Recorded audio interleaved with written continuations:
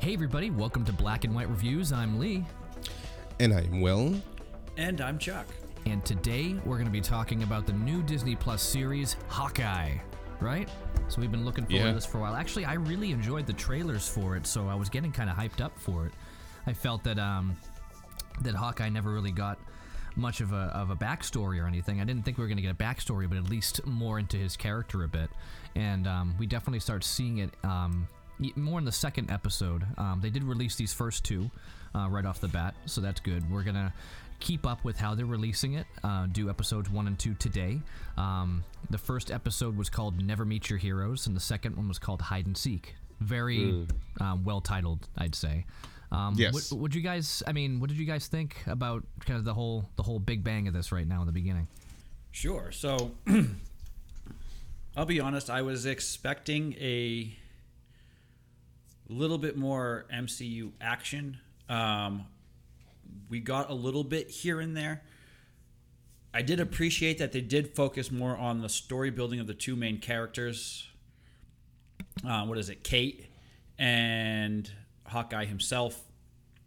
And I like how they're going into a detective side of all of this and not just, straight up action nonsense for the sake of action. There's this detective story. They're digging into stuff. He's trying to figure things out.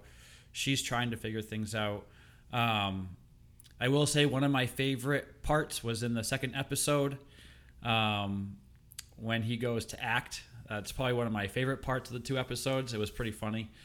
But overall, I appreciated it. I am sad. I think this is only, 6 episodes long? Yeah. It's short. I was hoping for, your average 8 or 9 like the rest of the MCU has been doing for their shorts. But are you sure? I thought Captain Falcon and whatever. I'm never going to say it right. Captain Captain America was a soldier. No, Captain America. See, exactly. Wow, Captain Falcon I did it too. and Schindler's List. Captain Falcon. Schindler's List. So, where did that come from? I don't know. I'm not really sure where Schindler's List comes from. How does this fit into the MCU, man? It doesn't. It doesn't at all. I'm just thinking about all the list of things that he had to say, or people had to say for him. I don't know. All right. Longing, Rusted, 17, Daybreak, Furnace, 9, Benign, Homecoming. Oh, so we're going One. because it's Freight World War II. It's the same.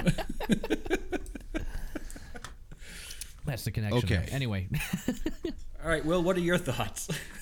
So, I echo a lot of what you two said. I think it's good. I really hope that it picks up later on. I was hoping for a little bit more as well, but I was more hoping this would be like the backstory of Ronin more, like your vigilante, type story on the part of Barton here. I thought it was going to kind of pick up like right after Snap, and it was just going to go into him and running roughshod over like, the criminal underbelly of the world or whatever. That's kind of what I was hoping this was going to be. But I was surprised that they just kind of skipped over all that and we're going right into like another quote unquote buddy cop-esque type story here like they've done before. I did think the way the show is a little bit schizophrenic because you have this lead actress, Haley Steinfeld. It's trying way too hard to make her slapstick for me, and it's not landing at all. Like everything with Kate and Hawkeye and together is great. Everything with her trying to be a ninja and her just kind of, falling backwards into these situations and it being like way over the top is not my cup of tea at all. Sorry to interrupt. I think they're trying to, you say, the whole buddy cop feeling. I didn't get that. I got more of Peter Parker trying to impress Tony Stark. That feel to it all, where she is to Peter Parker as Barton would be to Stark. Okay, I can see that, but Peter Parker is not stumbling all over the place like this girl is. Oh, in the beginning, he most definitely was. But then at the same not this again, hard. Too, you know, we didn't get a scene. We didn't get a scene of Peter Parker crashing through a building and messing up something that Tony was doing because he was. No, we got all those in the first 5 Spider-Man movie that they made before they actually introduced. They didn't do a Spider-Man. Well, they did in Spider-Man: Homecoming. He did a lot of messing up and a lot of fumbling around, getting locked into a warehouse, getting trapped in a truck. All that stuff happened in Spider-Man: Homecoming. But when you see him in Winter Soldier, wow. When you see him in Civil War, when you're introduced to him, you don't see that because it's after Homecoming. It's after all of that stuff. No, Civil War comes first. It comes first, but the rest of chronologically, the story, Civil War happens first. Right, and it came out first too. So he was introduced, and then they went a little bit further with it. So they kind of skipped over much of really everything. They skipped over a lot of so in Tom Holland's Spider-Man, they kind of did skip over a lot of his origin story. Absolutely, they did. This is not Andrew Garfield. This is not Tobey Maguire. This is something completely different, and I appreciate what they did with Spider-Man. Right, we didn't need to see his origin again. So for example, and I know we're gonna get into it in a second, so I'll just jump us off. So the opening credits in the first episode, Never Meet Your Hero, the way they run through her story in the opening credits, like silhouette style, that she's driven, she's motivated, she's athletic, fantastic. She's winning all these awards. Fantastic. They skipped over everything. They did not need to show this. They did not need to spend an entire episode or an entire 2 episodes talking about her origin story. We get it within 5 minutes. Perfect. No problem. We see that she's done gymnastics, fencing, martial arts, archery. And basically, one of the biggest things I really liked on there, it showed her fall down and then get back up again. It just showed her determination. And all of that just in a silhouette credit opening. Yeah. So I was very impressed with, wow, look at that. They just saved an entire movie, or at least half a season, just to get this already out in a silhouette credit. I loved it. And they did I feel as though MCU, to a degree, they're filling in aspects with just one lines. Like Lee has always asked for one line on Wolverine, one line that shows where his claws come from, one line that shows this, one line. With one line, that she knows martial arts and she can fight because her mom's like, you've got your black belt. Her mom actually gave this list of the things that she can do. And it all, derived from basically the end of the first Avengers movie. Yeah. And, her determination, you need to buy me a bow. That was her first line.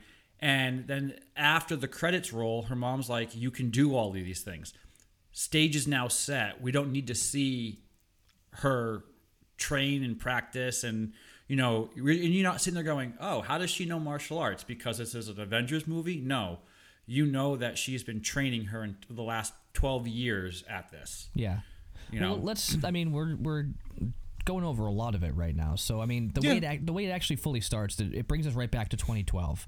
The battle in New York, pretty much the big thing that everything kind of keeps going back to. That's when the world knew about the Avengers. That's when everything... Loki's attack on New York. Yep. Yeah. So, Loki's at large. He's out there doing this, that. We've got the Chitauri and all that. But we get this. It was pretty obvious what was going to happen here. So you see this family that's got money. They clearly have money because they have this really nice apartment, basically a Doctor Strange-style apartment in New York. And there's this conversation. They have to move. She doesn't want to move. Her dad comes and talks to her. And I think this, just because of the way that they kind of played it up, there was a simple line where he just looks at her, and you can tell that he has a great relationship with his daughter. They're very connected. And obviously also that she and her mother are not so connected. But he says there's always going to be weather. Some people forget the one thing that they can control, and it's the choices that they make in the face of it.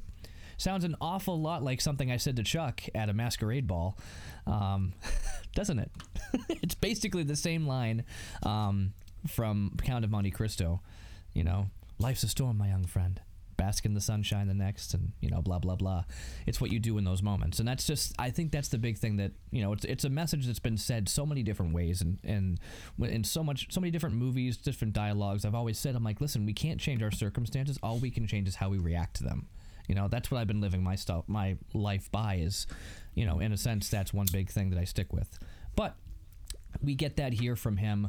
I'm thinking it's going to be a line that's going to carry further. Just seemed like it was. But clearly she and her mom don't really bond that well, and her mother is trying to connect with her, which it pretty much makes it very obvious that dad's going bye-bye by everything here. So she loses her dad in that battle because the house gets destroyed, blah, blah, blah. And she takes on this responsibility because she sees Hawkeye out there, who basically saved her as a Chitauri soldier was coming like right at her. He blows the thing up, jumps out a window, swings right in, or jumps off the building and then in through the window. And at that point, you can tell she's just like, okay, this guy's inspiring. I want to be like this guy. And she takes on this responsibility to basically protect her and her mother. And she tells her mom at that point, I need a bow and arrow. Get me a bow. Let's do this. Well, she tells her mom at the funeral that she needs a bow. And I'm like, oh, it's cool the way that happens. I like that she's like looking out of this like decapitated building essentially, and she's just looking out, and all she sees is Hawkeye doing these amazing things, and it's immediate inspiration. Like, of course it would be. Like, I would imagine a lot of people on that day just looked up and saw everything that was going on and saw all these heroes doing these amazing things and immediately got inspired to actually like do something about it.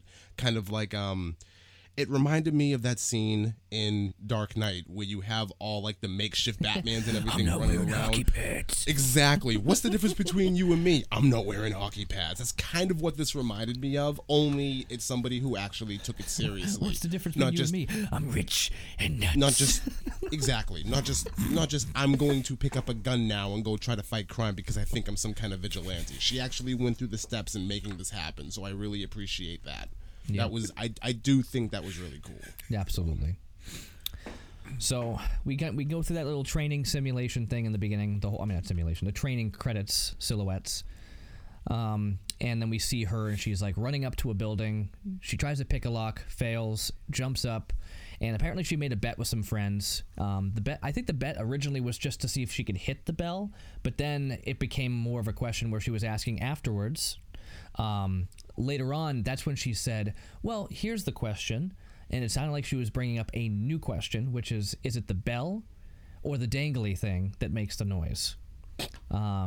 So she goes ahead and shoots the bell with a tennis ball at the end of her arrow, hits the bell, and it just goes dink and falls off. Okay. Yeah. Doesn't sound like it's the bell. So does this really great, volley shot, and it hits it. She puts this little attachment on it, which hits the rope, pulling the dangly thing, as she calls it, and rings the bell. Now, her friends are impressed. She's impressed. She's like, that's the best shot I've ever done. This is amazing. And this is my question. She hit a big bell with an arrow with a tennis ball on it, and then she made a rope ding the bell with the weight of an arrow. Now, unless that bell hasn't been rung in like 70 years, there's no way that all of that damage would have happened. It is ridiculous. I mean, the scene is slapstick, it's goofy, it's funny, but basically at this point, all of a sudden the thing starts crunching, the bell's coming down, and then like half of the top of the encasement around it comes down, a clock falls off, and she's like, oh, great. And then the security guard gets her, and then here we go. Now, it's funny, but don't you think something else should have happened? Not just a couple of arrows. I absolutely hitting think the bell? something else absolutely should have happened. Her attaching a makeshift hook to the end of an arrow to wrap around or to grab onto a rope, and the weight of that or the propulsion of that rings the bell, I'm fine with. It showcases that she's still a child and she's, being stupid about certain things and she's just given into some silly bet. Fine. It shows that her archery skills are superb and she's actually taken everything that she's doing seriously. Great. but the building collapsing, to me, it was absolutely ridiculous. And it's the reason why I started this thing off saying that the show is kind of schizophrenic and not knowing what it actually wants to be. This doesn't feel like it fits. Like this building falling down because of an arrow just doesn't, especially when you look at the rest of these 2 episodes, like as a whole, this is the one scene that kind of feels out of place. And there's something else that happens later on that feels out of place that I'll get to later, but it just, I could have done without this. I agree with Lee. Something else should have happened here. Like the bell ringing and the security guard coming to see what's going on would have been enough. You didn't need the entire building to crumble. So, Chuck, thoughts? I mean, to be fair, the entire building didn't crumble, but just the top part of it did. I think it, there's a scene later on where her mother, talks about, how there's teenagers and what they do, and then there's being rich. And she's like, and now you're dealing with both, basically. You're dealing with being young and going through all this stuff, and you're rich. You're not having to, and then her mom has to pay for everything. So I think that was more of a scene that they're trying to show her, as much as I think it goes back to even the Accords with the Avengers. You can do all of these things, but there's always consequences to what you're doing, and sometimes they're bigger than you expect. I think they were trying to go for that, but I do agree. Did the whole building have to fall? No. Could it have just been something like you guys are saying, as simple as the bell hasn't been rung in a long time. It's the middle of the night. It shouldn't be ringing, and now it is. The security guard comes up. She gets caught. She gets in trouble. End of story at that point. Because they never go back to that either. Like, it's there, and then they never go back to it. Like, is that her school? Is that Ace? Is she going to school there? Is she studying there? Was she kicked out of there? Yeah, 100%. Yeah, she's they studying. said that was the end of her semester. Yeah, I think it's right. But is it the end of her? Is it the end of her scholastic career now because of that? I know this is only a six-day episode or 6-day show, so I don't think we'll get there. Unless there's a surprising season 2 like Loki. Yeah, well, we'll see. But I mean, the thing is, right now this is only 6 days because it's leading up to Christmas. They're setting it up, and they're actually going through the days as the episode go, which is nice. I 100% agree with that. We should have talked about that before we actually got started, about how finite this thing is actually going to be. They set up a timeline perfectly. Like, we have until Christmas when I have to leave. That's how long this story arc is going to be, and that's it. I do like that. It puts a timeline on everything. I think that's really clever. So as far as the schizophrenia goes, just as you were touching upon that, my thoughts on it are, I think they're showing that she's got amazing skills, but they're showing that she's also very, very, very inexperienced. Yes. And that's what and I think they're doing a great job with it. So I know you don't really care for it. I think it's actually pretty good. You see that she's got this cockiness to her. And there are ways you can do that also, without being slapstick. I know, but they were trying to do it differently for a show, So it's just the way they went with it. But the thing is, we've seen it before where, I don't know. I'm not going to go too much further into it. I'm just going to say that I personally don't mind it. I think it's surprising. Certain things that happen here surprise me because of its schizophrenic, behavior.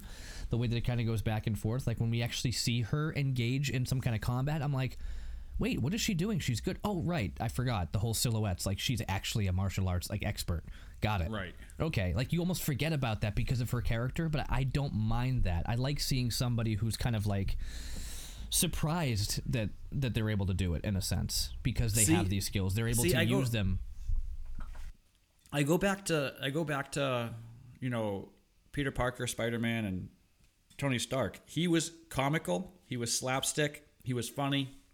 He was bumbling around all the time. He was being sarcastic, even in his fights in Civil War.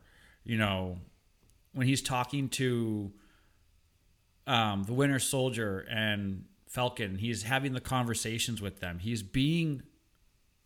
satire is funny. And he hit it good, and he did it well as he's learning what's going on. And you realize that he still is new at this. He's not a full Avenger like the rest of them are. He doesn't have the maturity as them.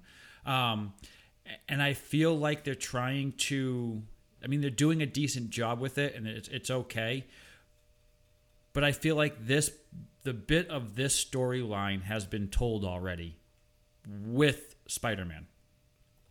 And they're just trying to replicate that. That's the only that I get out of this whole thing. I think maybe my biggest problem is I think if the MCU is going to do slapstick, I think it should be designated to either Peter Parker or within, Guardians of the Galaxy. I think that's where things like that belong. I don't need it bleeding over into everything. Just because it works with Thor or Spider-Man doesn't necessarily mean that it's going to work with everything. It's a formula that they're just trying to copy and paste onto something else, and it's not working for me. And this is just the bell tower is just one example. I'm getting way ahead of myself, but I'm just going to say it right now. The final scene in the second episode where she crashes through a building was absolutely ridiculous. It didn't need to happen. We've established that she can be stealthy. We've established that she can, eavesdrop, and she's really good at that, and she actually does this before she enters into a situation. But it didn't happen here. They just had her crash through a building because it was funny. There was nothing that was leading up to that, even the remote possibility that was going to happen. Everything that we know about her character is the antithesis of that. So it's right, and not like you, Will, to jump ahead either. But when he goes into the park and he plays his role, when Barton goes into the park and plays his role, that was funny. Yes, it wasn't slapstick. It wasn't ridiculous. It was comical. It was funny.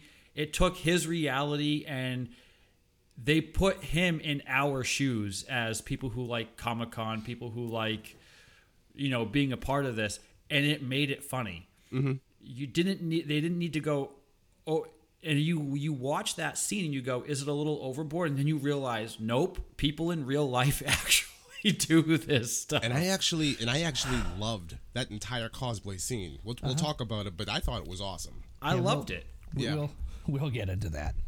Yeah. So, but if they stuck with that kind of comedy though, versus trying to do all this satire, I think it would have gone from an 8 to a 9 or an 8 to a 10 because it's just too much. I think a part of me thinks that they're trying that Marvel is just trying to get us, the audience, to have an emotional connection to this character early.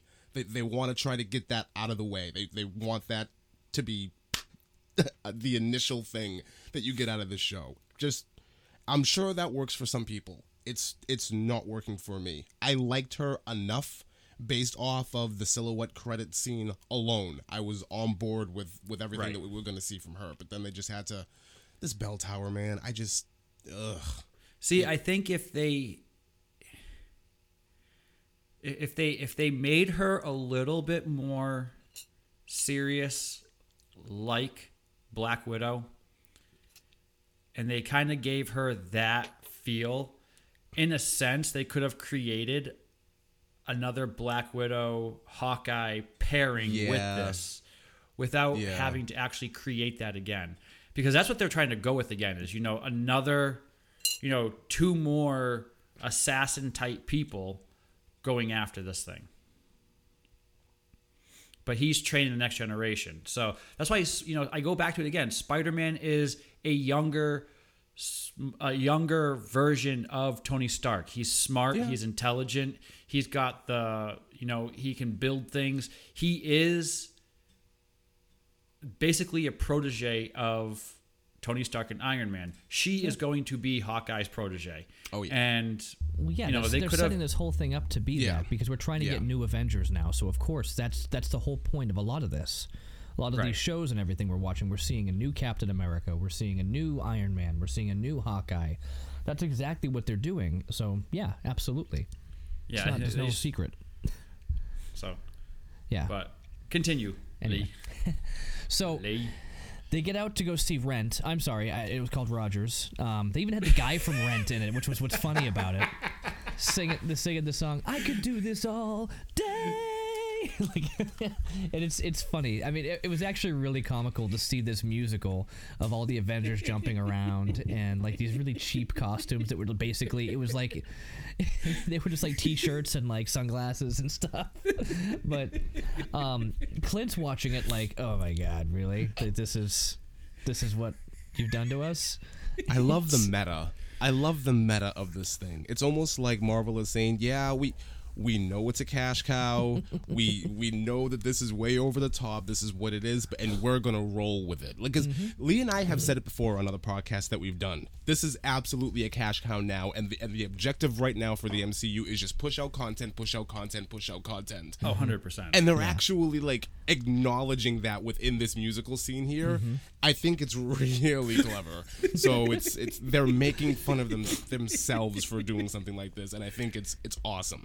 Yeah. I hate musicals. Like, from in my bones, I hate musicals. But this right here, this was actually kind of cool. And just Clint's face while this entire thing is going on is priceless. It's fantastic. Well, I love how it just like it gets quiet, then you realize it's because he just turned off his hearing aid. He's like, yeah, I'm not dealing with this. Yeah, he just completely tunes everything out. It's great.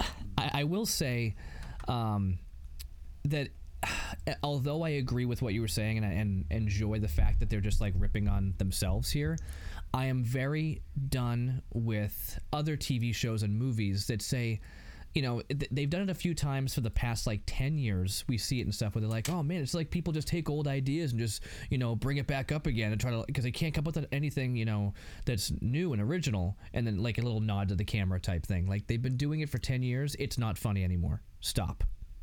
I just saw a trailer for season 2, I think, of the new Saved by the Bell, and they basically said like, I saw it, and somebody in there said it like, oh, it's just like to take things from the 90s and just redo it again, because they like, come on, come up with something original, and they all go, ooh, like a joke. And I'm like, yeah, that joke isn't funny anymore. We know that like the whole joke of like, you know, crossing, like going over you know, the whole fourth wall thing. The fourth wall break, it's not funny anymore. No, like, it's not. Deadpool did it. Nobody can beat Deadpool. Stop trying. Like, just move on. Find your own gimmick. It's been more than a decade that this has been going on. I remember back in the late 2000s, an old girlfriend of mine and my sister were Was over that the cross-eyed moon. one? Yeah, sure. We're way over the moon about the fact that 90210 was making a comeback with like an original cast, like that show, and like a couple of other old, like, you know, 90s teenage coming of age shows were making, and I was like, this is stupid. Why are they doing this? They didn't last more than a couple of seasons before they were canceled, and it was just like, see, that's because it doesn't work. So you and your cross-eyed girlfriend just didn't see eye to eye. Oh my gosh. This is Lee's attempt of him slipping in all his jokes that he tells us. He has to do this thing into where the it's podcast. like, I'm going to slip in a bunch of inside jokes because yay. It's not inside. Like, It's not inside at all. but no, she wasn't cross-eyed. No, right. Wasn't she seeing some guy on the side? Oh my gosh. That's the last time. my That's the last gosh. time you dated a teacher, right? I mean, she couldn't even control her pupils.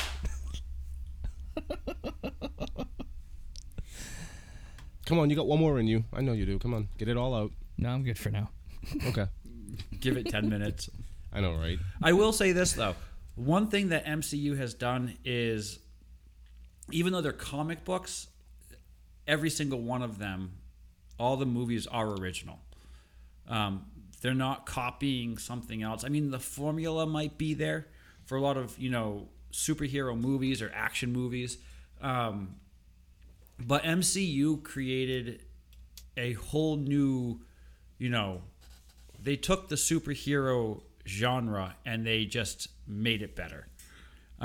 So they're not copying other people, which I do appreciate. And they're actually taking what was old in some cases and bad, and they're just making it better. So Like Spider-Man, for example. Tom Holland is a much better Spider-Man than Andrew Garfield. Oh, 100% agree. But so we're getting way off topic here. But now that you've said that, I have to ask. You really do you think Tom Holland is better than Tobey Maguire? I think for what they're going for, like Tobey Maguire would not have fit in the MCU, and Tom Holland would not have fit in the Raimi-verse. I think that for what they're doing, they fit in the right spot. See, I look at it like this. I think Tom Holland plays a great Spider-Man and a better Peter Parker. He's just goofy and nerdy, but he does really well as Spider-Man because when he is Spider-Man, he is still Peter Parker as Spider-Man. He doesn't lose that at all. In Sam Raimi's Spider-Man, Tobey Maguire was your average Clark Kent and Superman. He was one way as Peter Parker and very different as Spider-Man. There was a distinct difference. And I think Tobey Maguire was a great Peter Parker, but he was nowhere near as good as Spider-Man as Tom Holland. Well, you know he's mostly CG when he's Spider-Man, right? So it's not really Tom Holland. Anyway. You had to do that. Well, it is true. Captain Literal over here. Captain Literal. What tier does that fall under? You had to do that. I believe that's a tier 3. Anyway. Sure. So, I don't know. I still to this day, I think Spider-Man 2 is still the best Spider-Man movie that they ever made. Fantastic film. I still believe that. I put it above. I definitely put it above the two, Andrew Garfield films that were out, and I put it above these two Tom Holland films. Spider-Man 2 is from top to bottom an amazing movie. Mm-hmm. See, I think Andrew Garfield films could have been a little bit better. It's just they made him as Peter Parker too cool. Yeah, they made him too serious. Yeah, too serious and too cool versus nerdy and. I even look at not to jump across to DC, but you look at Superman Returns, and Brendan Routh played a fantastic Clark Kent. He portrayed Clark Kent beautiful. I did not like him as Superman. Jump up to Man of Steel, and Henry Cavill plays a great Superman, but he doesn't portray Clark Kent as that bumbling idiot, right? Like Routh or Reeves did. So that's how I look at the Sam Raimi versus Tobey Maguire versus Tom Holland in this case, is that kind of scenario. Whereas Christopher Reeves was amazing at both, and no one plays a role like that outside of Christopher Reeves. So no one acts like that anymore. So I was just thinking about the Christopher Reeves scene. Remember the scene where she shoots him and all of a sudden he stands up, and even with the costume still the same, like he looks like Superman suddenly. Mm-hmm. I just that always sticks out, when he just like his posture changes and you just see everything switch. Did they even part his hair differently again, like just before that shot, just to change it, or was it just his posture? It was just his posture. Oh, it was just his posture. Fantastic. I remember exactly, and I'll take it a step further now that we're even here. And I talked about this when we did our Superman 3 review. My apologies, that never happened. I talked about this when we did Superman 3. There's a scene like right after he gets like the poison kryptonite when he's talking to Lana Lang and they're in her house, and it's like this scene where he transitions into like bad Superman, and his entire demeanor, his entire posture, everything about him changes. Loved it without anything aesthetically changing. Like the way that he was able to pull that off was fantastic. No, it's still one of the best. Things did change. No, don't get into literals of the magic of the makeup and his hair. It was the makeup. Let's not. He's not talking about that. It wasn't. It was so subtle that you can't even tell the difference. It was mostly him the and untrained his acting. Right, absolutely. Right, and like even in Superman 3, when you see Clark Kent versus Superman in the junkyard, even though it's the same, even though it is this same guy, you have a hard time distinguishing. You don't. I think a part of me feels bad even bringing something like that up because you're setting the bar so unrealistically high. Like we're never going to see anything like that again. You need to compare. And it was 40 years ago. Yeah. Why can't they do it that good now? Peter Parker, black suit Peter Parker. Yeah. Sure. No. Hey, We're not going to a again, disco. some This is again, not. We're not going. Spider-Man to a 3 is not part of the. I know we wish that, but come on, but that's the other time we saw like an alternate, version within the MCU, sort of. You're really gonna say that Tobey Maguire? You're really gonna compare Tobey Maguire to Christopher Reeves? His really? acting blew me away. It was just so my great God. to see Spider-Man dancing around in a black suit. Wow. Okay. Have you seen the Bully Maguire videos? I don't care about those at all. They just take black suit Spider-Man. I know. And then just They put it in everything. Anyway. Were you pulling it up? Great. Anyway, so here we are. The musical is just not matching up. He's just not having it. Oh, we're back. Yeah, we're talking about Hawkeye. All right, how did you get back into Superman? Okay, yeah. So he's at the theater. They're watching this, and he's just like, yeah, who wasn't there? Ant-Man. He had nothing to do with this. He wasn't around. Zero. So like, what is this? So then he's just like, whatever. He goes to the bathroom. Thanos' right is graffitied on the urinal. I thought that was like that. really like interesting. that. Again, it's part of this world that's been built, and it's all after the snap. And I like that they did something small like that. And he looks at it, he goes, and just moves on. But you've got this guy at the adjacent urinal. This is great. He's like, hey, bro, like, hey, dude, is it cool if I get a selfie? He's like, now's not really the appropriate time. And then he goes to wash his hands. He goes, is now a better time? It just shows his life. He's clearly not somebody who's like excited to be followed around and ask for autographs and this or that or anything, which is something that this show is going to be just like the Falcon and Winter Soldier. I did it.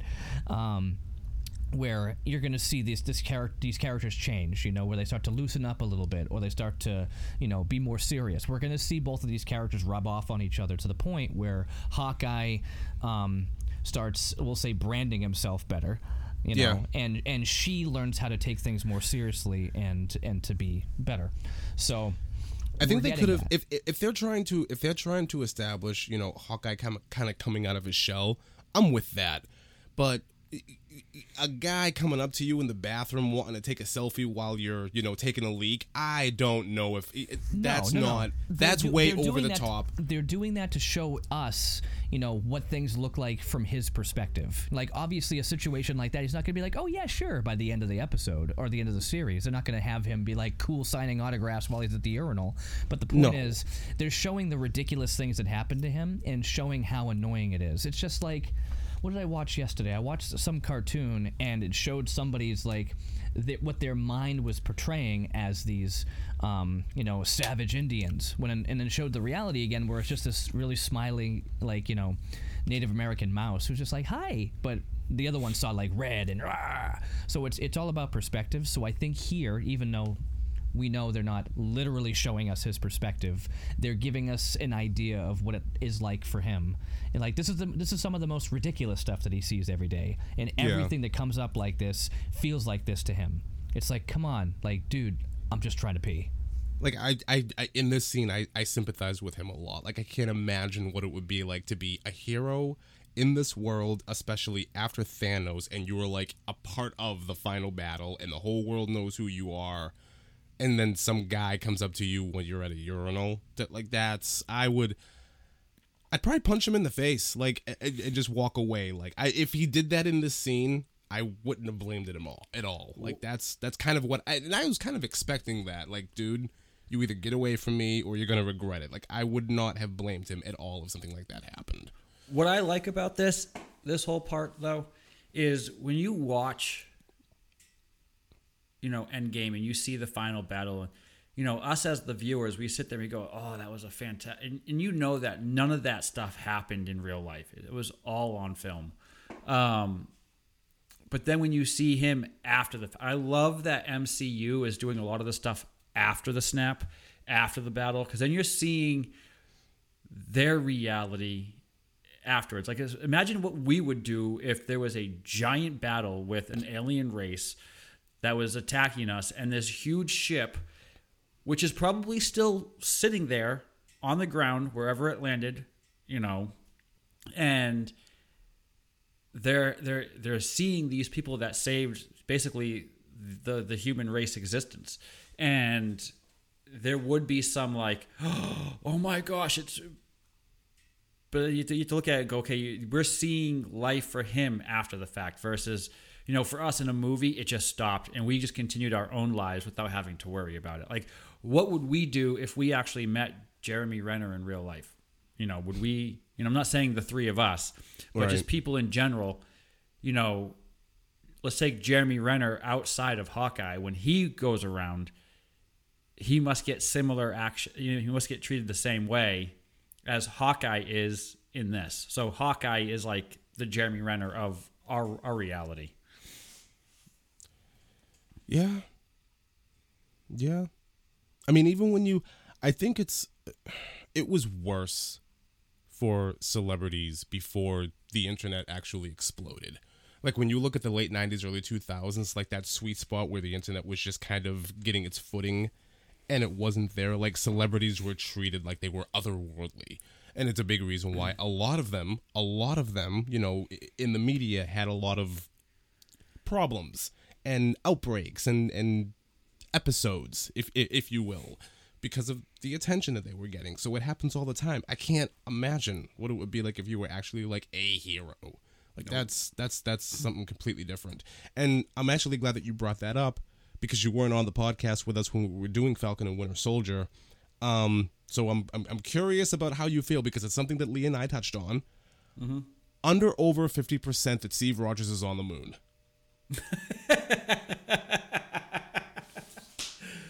That he's actually on the moon? They referenced it like what, 2 or 3 times throughout the duration of that show. Like too many that it's under over that Steve Rogers, like old man Steve Rogers, is on the moon. I don't know, because what movie was it when they go into the theater and then she makes him look up?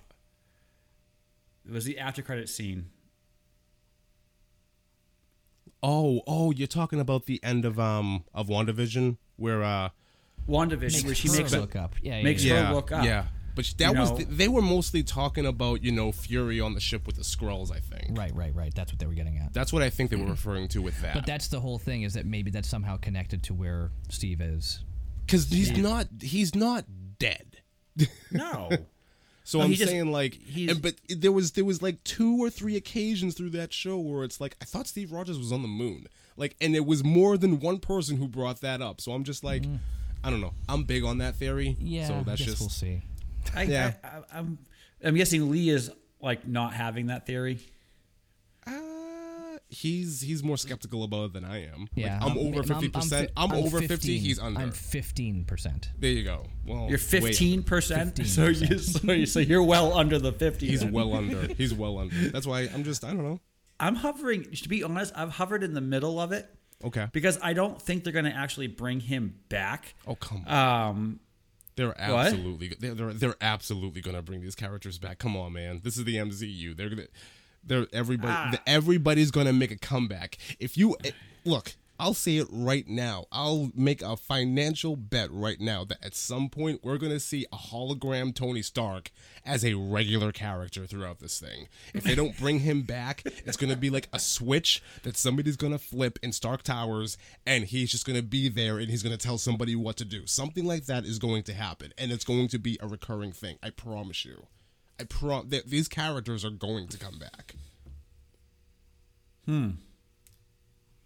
We'll see what at what capacity they come back. Yeah, Tony Stark becomes Edith, basically. I thought that was the idea. Exactly. That's exactly what because it happened. That's the way it happens in the comics. It is, because that's how Ironheart's created, right? Yeah. Yeah. We'll get there. That's why. I mean. Anyway, so back to Hawkeye. Yeah, we're all over and the place. not Steve Rogers on the moon. So obviously we see now that the Bishop fortune is much bigger. He's wealthier than there's no he. So anyway, the Bishop fortune, the money that they have is clearly a lot more money than they had before, because her mom is like loaded and acting like she's loaded. Well, she probably got his insurance policy, which was probably stupid amounts of money after he died. Exactly. Where did he work? So I believe at that point that they already started up that security business. They have a security company, Bishop something security, whatever. Anyway, she's talking about replacing the clock tower, and she starts talking about this guy named Jack. She said it over the phone too, and it's pretty obvious when she says we have a lot to talk about. I'm like, okay, well clearly we already set up the dad's dead. She's talking about a guy named Jack that she knows. Okay, it sounds like they're going to be getting married. It's pretty obvious. It was not hidden at all at every single interaction we had. So anyway, the plan is at this point, hey, make up to me this whole, replacing the clock tower thing by getting the red dress on, coming with me out to this dinner I have to do. And you can see that their relationship is like, it's there, but it's not, There. It's not great. It's just, it exists. They got each other through the time and everything. She's very proud of her daughter. She's not a jerk. I didn't know how to read the mom, but she clearly loves her daughter. You didn't know how to read the mom? No, I could never really understand how to read Vera Farmiga or whatever her name is. I can never. I thought her showing up. I thought her showing up in that red dress was kind of just like, okay, like villain-esque, over her. Like she's up to some shady stuff. To a point, but then again, I think it's. I mean, there's obviously everything going on with Jack, which is pretty obvious as well. But there's some stuff that's connecting here, there, and everywhere. We're gonna get more as it goes. But there's that. After they have their conversation, she decides to go over there. Barton's having dinner out with his family. They have great family dynamics. They're joking around and everything, and they're playing with each other. They're on the phone with Mom, who's still Linda Cardellini. I thought that was good that they kept her in here, even though it's a small part. Velma. Yeah, she Velma. Played Velma on those Scooby-Doo movies. Right. Yeah, so she was. I just think of Freaks and Geeks or Grandma's Boy. But she's wait. You thought that the dynamics of his family were good? His family? Yeah. They get along extremely well. They're joking with each other. They're all getting along. The only issue is that I felt it was forced. You felt it was forced? 100%. On his part. On part. Jeremy Renner's part, yeah. On his part. I kind of get that too. He was forcing it. Like, he was trying to make... And I can understand why he was forcing it, because being on the Avengers, he was never there, so he's trying to purposefully make time happen with his family. Oh, let's go see a Christmas tree. Oh, let's do gingerbread houses. Let's do this. Let's do that. What's your favorite thing to do? He's struggling to be there for family. Yes.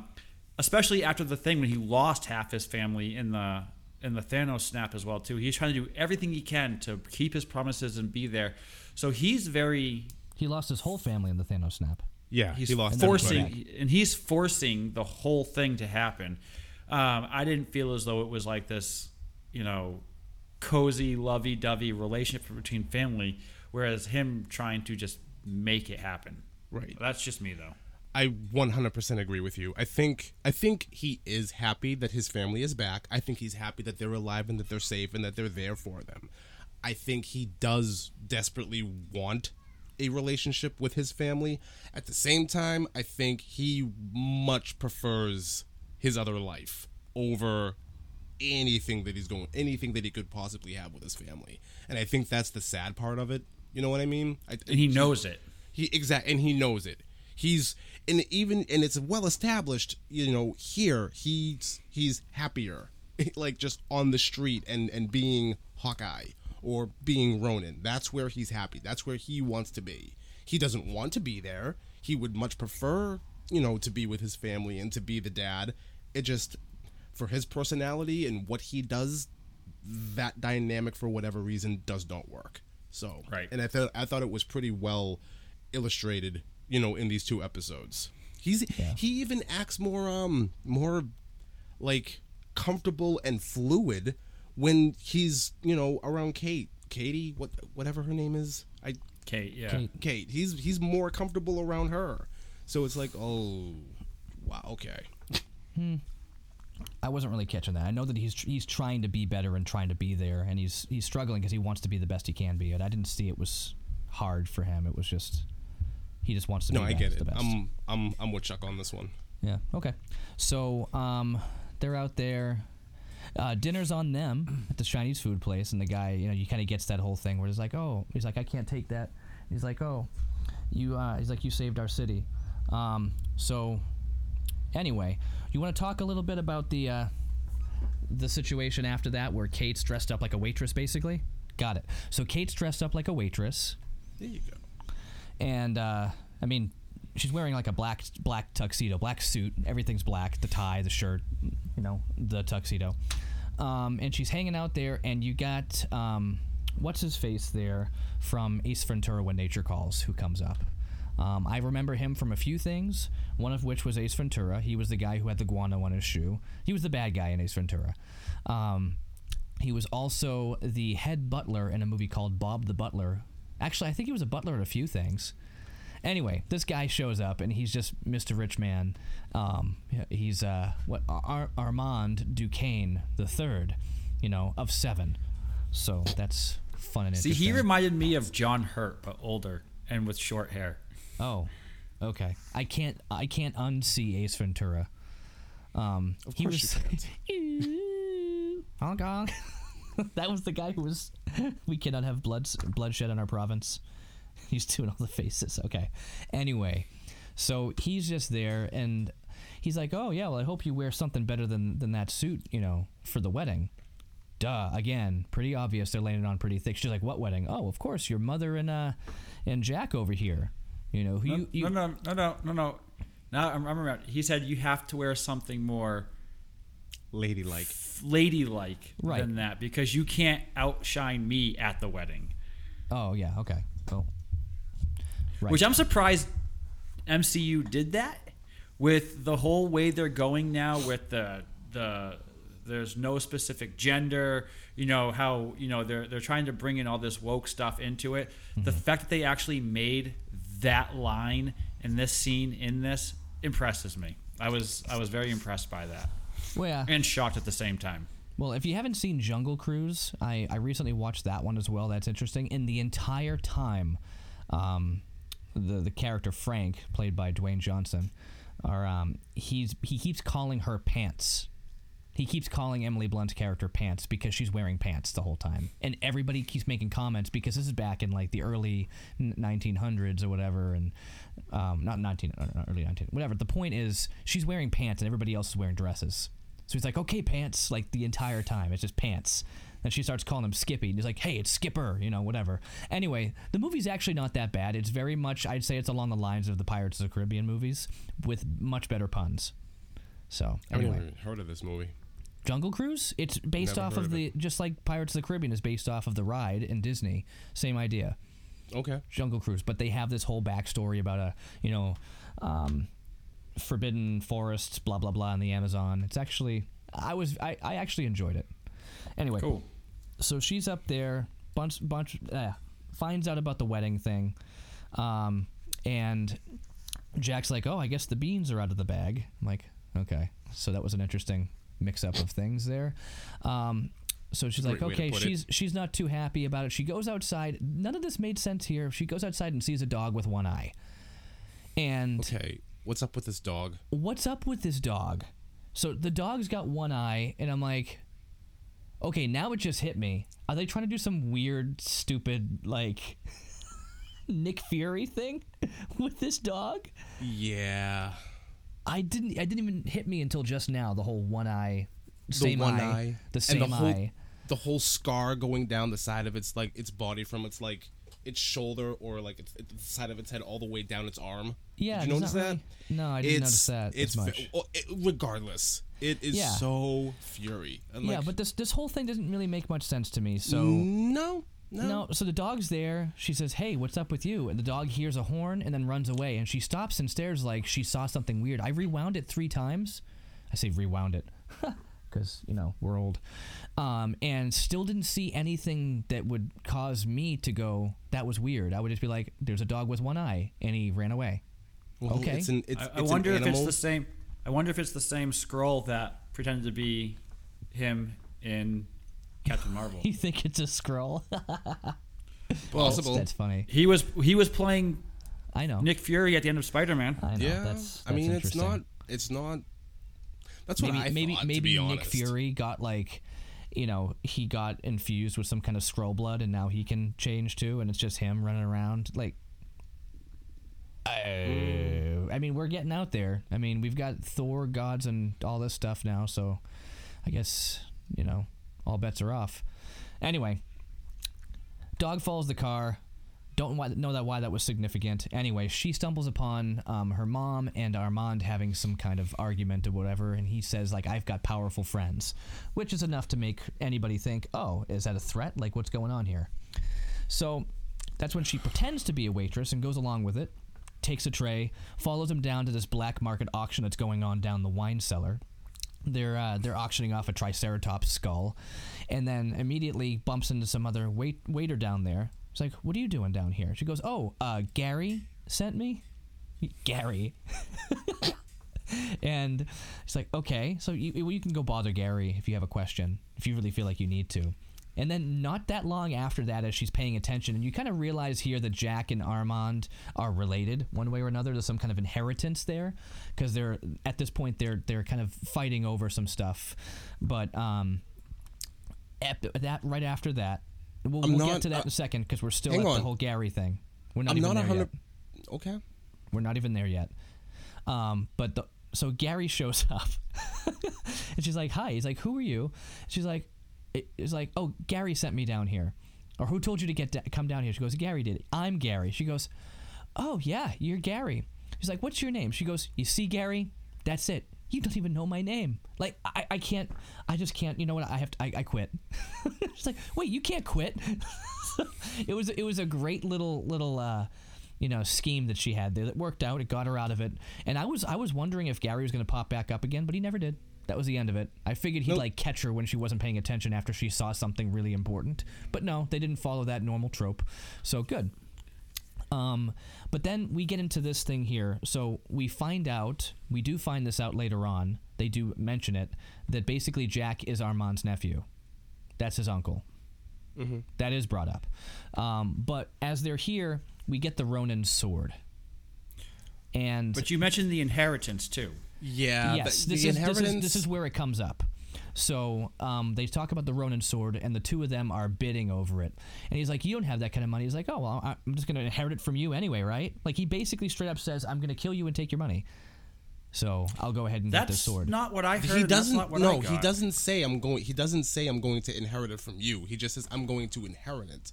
And I took that as he's going to take her money, his fiance's money. She's going to be the one who drops dead, and he's just going to inherit that money. Which goes back to, I don't see her mom as the villain either. I mean, they tried to dress her up at that, but if it came down to it, her mom would pick her over him in a heartbeat. Oh, absolutely. But when I said villain-esque, and they gave her the look of it. And then later on, when she's having the argument with Armand, she knows more than she's letting on. There's something shady going on with her in her business. And we'll get into that a little bit later too, because there's some stuff going on with Kate's cell phone that I have some questions about that kind of leads to that a little bit. There's another layer to the story that we don't know about yet. Right, but he's gonna get her inheritance though. Yeah, he's gonna get her money. It's not so much, Armand. Because he doesn't say, he would have just come out and said, "Oh, well, I'm going to inherit your money." He didn't say that. He's like, "I'm going to inherit it all later anyways." Yeah, so that's exactly what I got though. It seemed like he was talking about inheriting his money. That's how it was played out. In this case, you're wrong. Yeah, he doesn't say he doesn't say his money. He just says I'm going to inherit it anyway. That could be anything. Besides, we don't know this guy's family lineage. He could have a son or a daughter somewhere out there that's more entitled. We're only 2 episodes in and we still don't have the answer, but we'll see. I really think that's what he was getting at, though. I thought it was pretty explicit that he wasn't. If he would have came out and said, "I'm going to inherit your money," he would have said that if that was the case. That would have been the line. Yeah. Suppose we'll. Yeah, but we are 2 episodes in, and shortly after this, what happens? A lot of things. So right. But what I'm saying is, it would go down that line. He would stop playing the game he's playing with her, with an upcoming scene happening, and he doesn't. So I'm with Will on this one. Yeah, exactly. So the almost, well, not immediately after, but Armand is dead, and he's still carrying on with his charade. Right. If he was going to take his money, he'd be like independently wealthy at this point, and he would have just, well, okay, I'm bye. Yeah, but I think the thing is not so much about money as much as it's also about the company that she owns and runs. That could also be a thing right there where he would have some kind of stake in that if that was the case. So we don't know where it's going to go. I think that's I think part. What we're saying is Jack is going to inherit his fiance's business, money, inheritance, whatever that may be, but it has nothing to do with Armand. Okay. I don't think Armand fits into him becoming rich or even richer. So in why this did he case. kill him? I don't think Jack killed him. Okay. You're led to believe he did. You're led to believe that he killed him. I don't think that Jack killed him. Well, butterscotch. Maybe Jack knew. Maybe Jack knew about it. Like he knew that like a hit was coming. And we already have the line from Armand that talking about I have powerful friends that you don't want to mess with. Like that opens up so many possibilities. There's the butterscotch. There is the butterscotch though. We'll get there. So I was confused about what they were talking about, the Ronin sword being found at the Avengers compound, but then I remembered, we've seen multiple Avengers places destroyed. We saw the old Stark Tower was pretty much ruined, and then, became that, then it was gone again. Then they had the new compound that was destroyed when Thanos came back after they did the unsnapping. I'm like, okay. So now I remember that. Well, Tony Stark Tower was sold, and he said that in this. Well, it got sold shortly after. It was sold in Spider-Man. In Spider-Man Homecoming, they were selling it because they were moving everything out. That's how all that stuff was on the plane. Anyway, next things up is the suit, the Ronin suit. There's an explosion, a robbery, and this is when we first start seeing the tracksuit mafia, as he calls them. Jack takes the sword and runs off. So she puts on the suit and starts taking the guys out. I love that as she's like fighting people. Again, this is where it first hit me. I'm just like, why is she so? Oh, right, like every single achievement she's ever done, which we got there. Like we're seeing her use all of her knowledge, all of her skills, in fights. But she's never really been in a fight like this. That's not been something that was set up. So you can tell that she's dealing with people who are improvising, and she's learning how to improvise on the spot. But the whole fight with the wine bottles, she did a great job. And I love that the bottles didn't break. I was just going to say that. I appreciate that the bottle did not break, because in real life, they wouldn't break so easily. I know. We always see those fake, what are they, spun sugar or whatever, or it's some kind of like sugar glasses that they use. And sugar glass, yeah. Yeah, so they're not using that here. They're just like ding, ding, ding as it's hitting people. I'm like, that is so cool. I love it when she pushed one of them through and hit the guy on the other side of the wall. Like it was a great little scene that they did there. And so all that they mentioned that they wanted, first of all, they kept calling each other bro the whole time, which made me laugh so hard. Just like a bunch of, Russian sounding dudes would be like, come on, bro, let's go, bro. But they're going after a watch, and it was from the Avengers compound. I'm wondering, is this Iron Man tech? Was this something to do with, remember he had the in one of the other Iron Man movies where it came out of a watch. Maybe that's what it is, and they're trying to get some Iron Man tech. Maybe it's something even more than that. I don't know, but I was just starting to think about what else could this be from, this watch. I'm with you we're on only that 2 one. episodes in. We won't know until closer to the end. Well, I think, we'll probably get pretty close to it. Maybe by 4th episode, understand what it was, or at least by the next one, because we're finally seeing the boss at the end of the 2nd episode. I think it's pretty safe. I think it's pretty safe to speculate that this watch belonged to Iron Man. I mean, it's who else of the team would wear a watch that is of any value to either an underground, black market auction, or, the criminal underbelly of New York. Like, we don't know if it's something that Stark made up, or if it's something that's somehow connected to Captain Marvel, or something that Nick Fury had. I mean, there's a few things that they might seek it for. I don't know, but I mean, the guess is probably Stark tech. So she runs out. They're all out there. She saves the dog in the street. Someone takes a video. It goes on YouTube. Hey, look. Blah, blah, blah. And the Bartons, who are settling in their hotel room, see the Ronin suit on the news. It's like, check it out, Dad. This ninja just saved a dog. And, he sees it, recognizes the suit, and he's like, okay, great. So this is basically showing how he gets roped into everything. So my thoughts on this, obviously there wouldn't be a TV show if they did this, but if he just didn't care and she got caught, story over. No need to chase after the suit. No need to do anything. He'd be home with his family. No issues. So this right here, to prove Will's point from earlier, is he does care about this more, in a sense, than, his family to a degree. That's where that struggle comes in. Is I have no issues shipping you back home, 6,000 miles away back to England to stay here to chase after a suit. Because I don't want to see this person get hurt, That's part of it too. That's part of it too. He definitely feels some kind of responsibility to whoever found the suit. Absolutely. So whoever found this suit, they're going to be in trouble. There is going to be people coming after whoever puts on this suit just because of what the suit represents. So it's twofold. One, I do think he's a little bit excited, like, okay, I get back into it a little bit, and satisfy this urge. And the other is, it is very much a responsibility thing. So right, but the tracksuit gang. They're so stupid. Tracksuit I love that they're so stupid. Right. Like it's so. They don't know. They don't know that he is Ronin, though. No, nobody does. So now that he's all of a sudden going Not around, Ronin, he's the Ronin because the Ronin was right. The other guy. Ronin. You're right. The Ronin.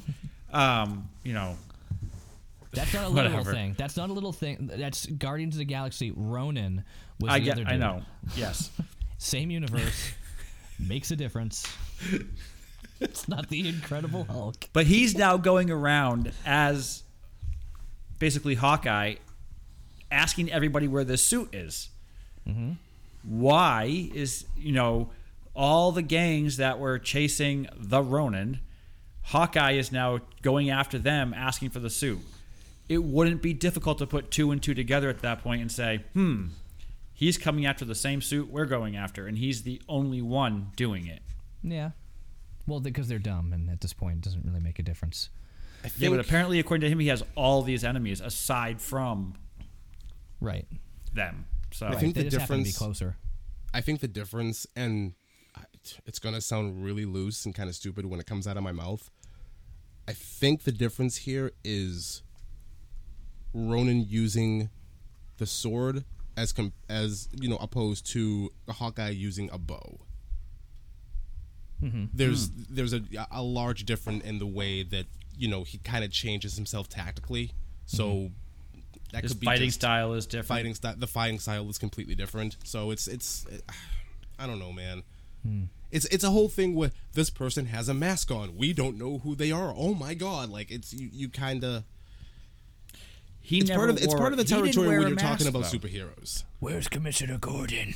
Yeah, but he didn't wear a mask though. Even in Endgame, at the end, when he takes his helmet, he takes his hood off. He's not wearing a mask. Yeah, but he pulls down the scarf and he takes off the hood. So it's still a quote unquote mask. So that's. We'll see. Yeah. I mean, when Arrow first started, didn't he just have grease paint on his face? Pretty much. Yeah. Anyway, so she brings the dog back to the apartment.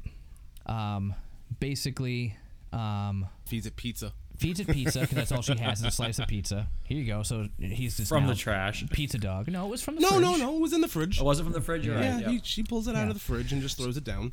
So she wants to find out what's up with Armand. She goes over there. She sees butterscotch, his own personal butterscotch labeled. It's Armand brand butterscotch, as she calls it. He's dead. She books it, and the tracksuit mafia shows up. I laughed again at the bro lines. They get into their fights. She puts up a pretty decent fight for the most part, but it's some other guys, some bigger guys. She ends up hiding in a car that happens to have manual locks. Not very often do we see manual locks on cars these days, so I like the fact that she had to jump around and lock all the doors. Clint shows up, takes out the rest of the guys. They run with a scarf. With a scarf. They run off to the alley. She looks at him. She goes, "Oh my God, you're Hawkeye." He's like, "Who the heck are you?" And that's pretty much where they end it. Great way to end it, because at first he's just like, he sees her. It's like, you're a kid. Great.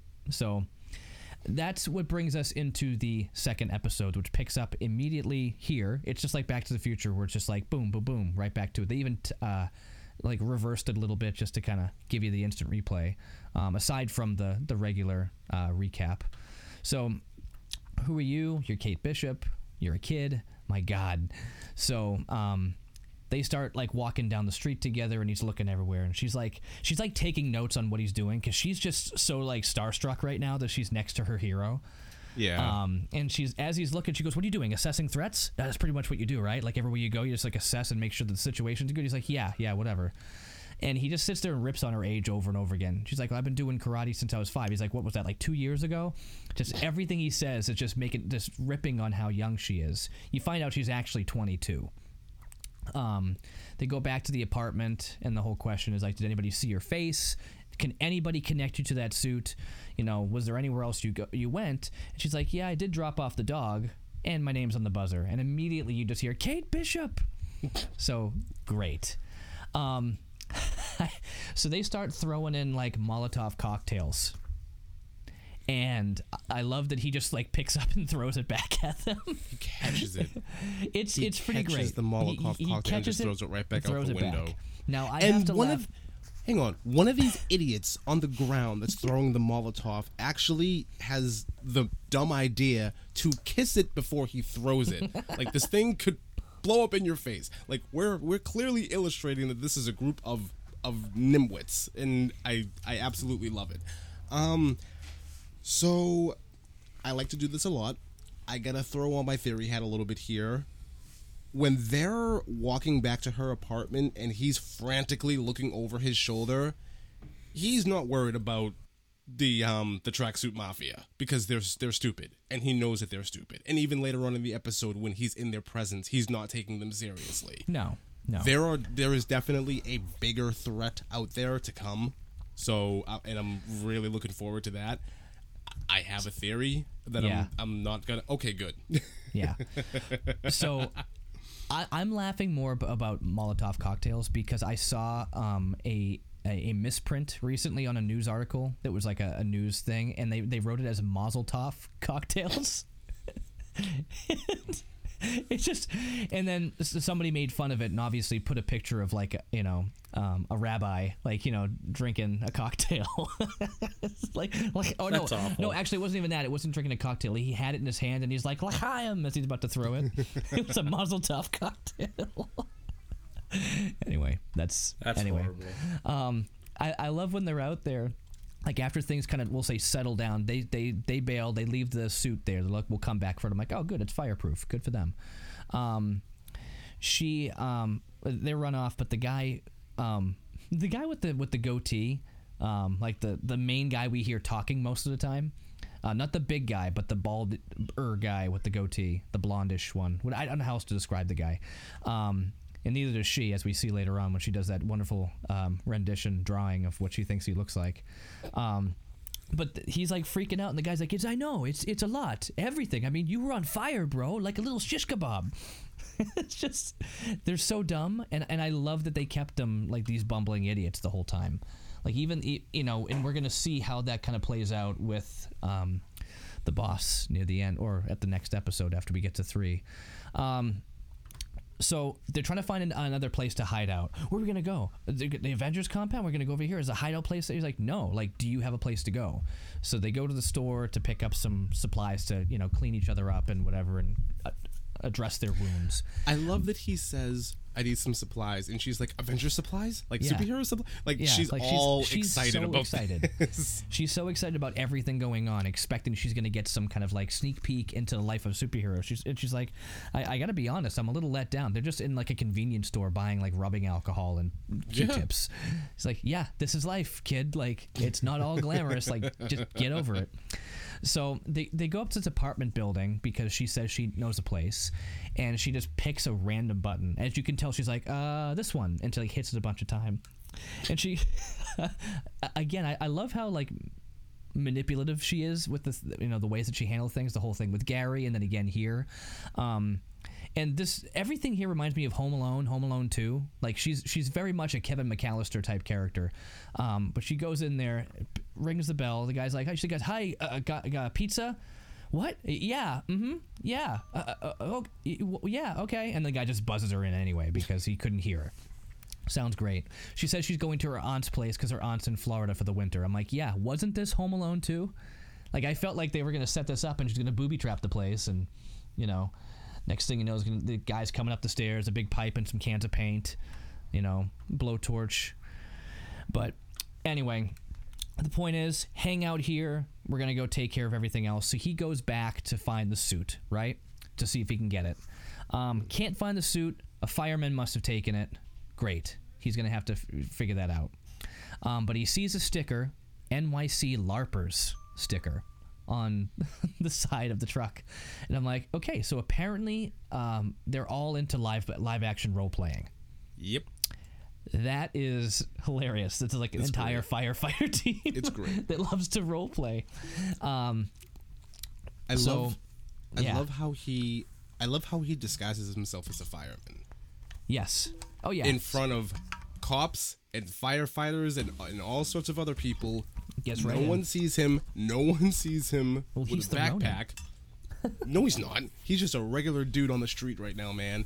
No one sees him open the door to the fire truck, throw his backpack inside, grab a jacket, grab the helmet off of one of the of course not. The front of the thing, as and long just as you walk do it, right in. As long as you do it like nobody's paying attention to you and you're just being normal, then nobody's gonna see it. It's just right.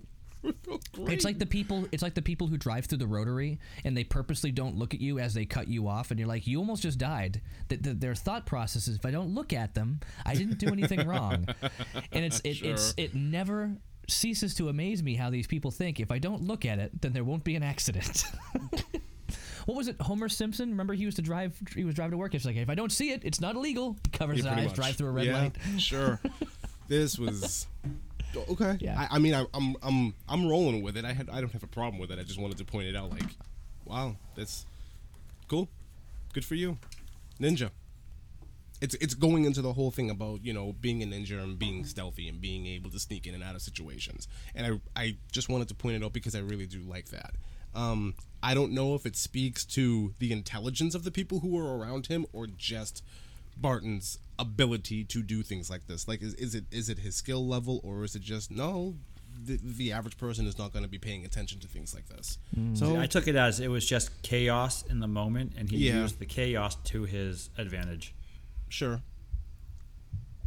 Mixed in with his ability to be sneaky or sly or whatever I guess word you want to use. So he gets back over there. She's on the phone with her mom. Love you, Mom. Talk to you later. I thought it was a little interesting line. Just the banter between the two of them. She's like, when did your heart shrink three times? He goes, when a little girl in a ninja costume stole my Christmas. Okay. And he teaches her how to properly clean and dress the wound because she did it all wrong. And they had to have this moment there where it's like, okay, we can tell that he's just trying to train her up. What was the I can't put my finger on. There's a movie where he ends up basically the master ends up teaching the apprentice out of reluctance. I think it was like I'll have to come back to you because and all of a sudden a relationship spawns because of it versus them willingly doing it. Yeah. Like even in Spider-Man, Tony Stark pursues Peter Parker. But there's a movie out there, I forget what it's called.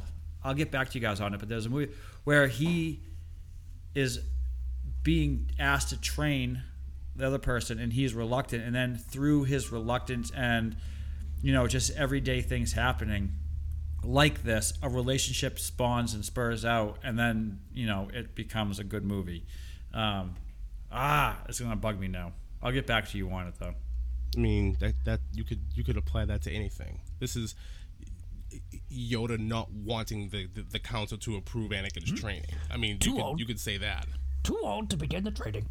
Sure. I mean, all I'm thinking, there's tons of things like that. I'm thinking like Batman Forever, you know, like Dick Grayson wanted to do this, that, and whatever, and he reluctantly ends up training him. He's like, no, you can't do this by yourself, and he shows up and helps him out. There's tons of things like that, or sidekicks type thing. Training up a sidekick. Happens all the time. I remember, I'm having like a vision of a line from some movie where it's the master, somebody says, get some sleep, you're going to need it. For what? You're training. Like, there's that's in my head right now, and I have no idea where it's from. That's the Matrix. That's a direct line from the Matrix. All right, yeah, that's why that's there. And that was Tank to Neo. Yeah. Yeah. Good line, though. No, but there is it's almost a similar scene where he's dressing a wound or he's taking care of the person he's training, and he, as the master, does not want to do it. Not master per se, but just the person training up the next person below. I'll look it up. I'll get back to you. Yeah. So she, at one point, he's like, what is this? And he looks at this really horrible drawing. She goes, yeah, I'm trying to recall what they look like. And he goes, oh, so not really an art major, huh? It was actually like, it was my level of drawing. It was pretty bad. It was bad. Pretty much. So he starts scrolling around through like Instagram or something and finds like this image or this one video of this one guy. Like, he knew exactly what to look for, and he finds this guy Grills, who's just like, oh yeah, well, when I go out there and he's like, you never saw this? You keep saying like, when are you gonna get a new suit, Grills? He goes, check it out, now I'm a ninja. And it like cuts to him wearing the ninja suit. Okay, so he knows exactly who he needs to get and where he needs to go to get it. So he looks up the information for this NYC LARPers and sends his kids to the airport so he can take care of stuff. So there's that. What did you think about him sending the kids away? What did I think of him suddenly finding the LARPers? Listen, the fact that he finds this place and he goes to like basically roleplay. First of all, the entire introduction to this thing he comes across this woman who's standing there with a plastic battle axe was fantastic. Like, just absolutely fantastic. She doesn't want to let him in. She's taking the whole thing really seriously. I love that she knows who he is, like, immediately. Like, looking at him like, listen, I know who you are. He's just saying, I don't want any trouble. I just want to talk to that guy over there. And it's okay, fine. You have to sign this. You know, I guess at some point he gives away his credit card information for, like, the armor that he's given, which is absolutely fantastic. Like, this entire thing. Oh my God, it's great. So he's signing all this information, and now he needs armament, and it's just like a plastic suit shield thing that he puts over himself, a fake cardboard looking sword. The whole thing is perfect. It's perfect, and the way that he just walks in, he's not taking any of this seriously. But at the same time, you can tell, like, when he's making his way up the line and he's just kind of, like, hacking his way through everybody, you can tell that he's kind of having fun. We'll get through that. We'll get there because there's still a lot of stuff that happened. So, basically, we're getting at this point that that Ronan killed Armand, that they think that Ronan did. The news does, because they saw her in the suit going over there. I started wondering at this point, when did Clint get a full sleeve of tattoos? He definitely didn't have those before. Absolutely not. We saw his bare arms all the time, but suddenly in this scene he has a sleeve on his left arm. Nobody noticed that? Passage of time.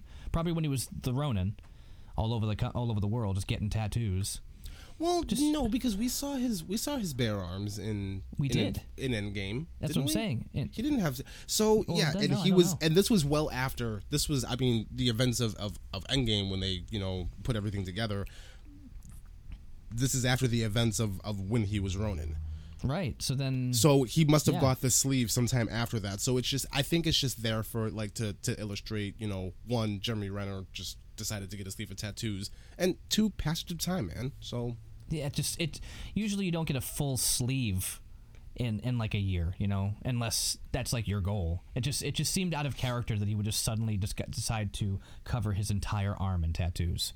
one here and there, then kind of connect them later on. He had it in Endgame. He did? Did he? Okay. He had it in Endgame. I just looked it up.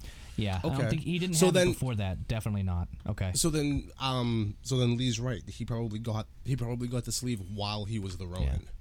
Yeah. He also explains in the scene where he's talking to her why his hearing is gone. Basically, and it does like a quick cut back to all like every explosion, all the damage he's done to his ears. Yeah.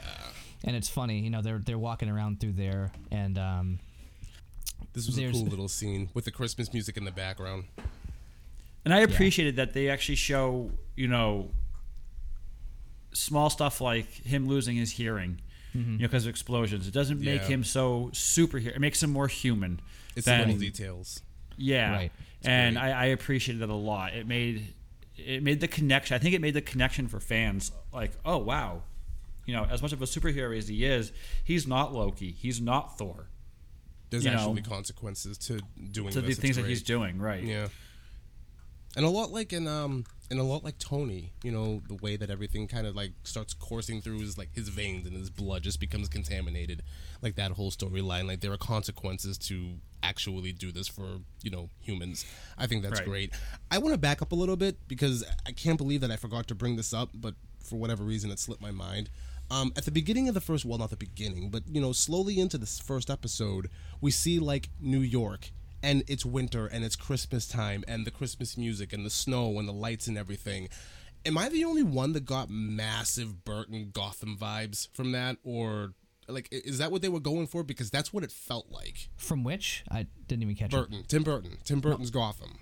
No, what? Like, it was...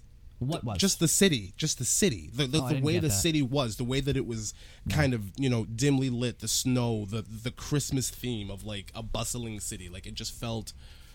I don't know. Okay, that's just me.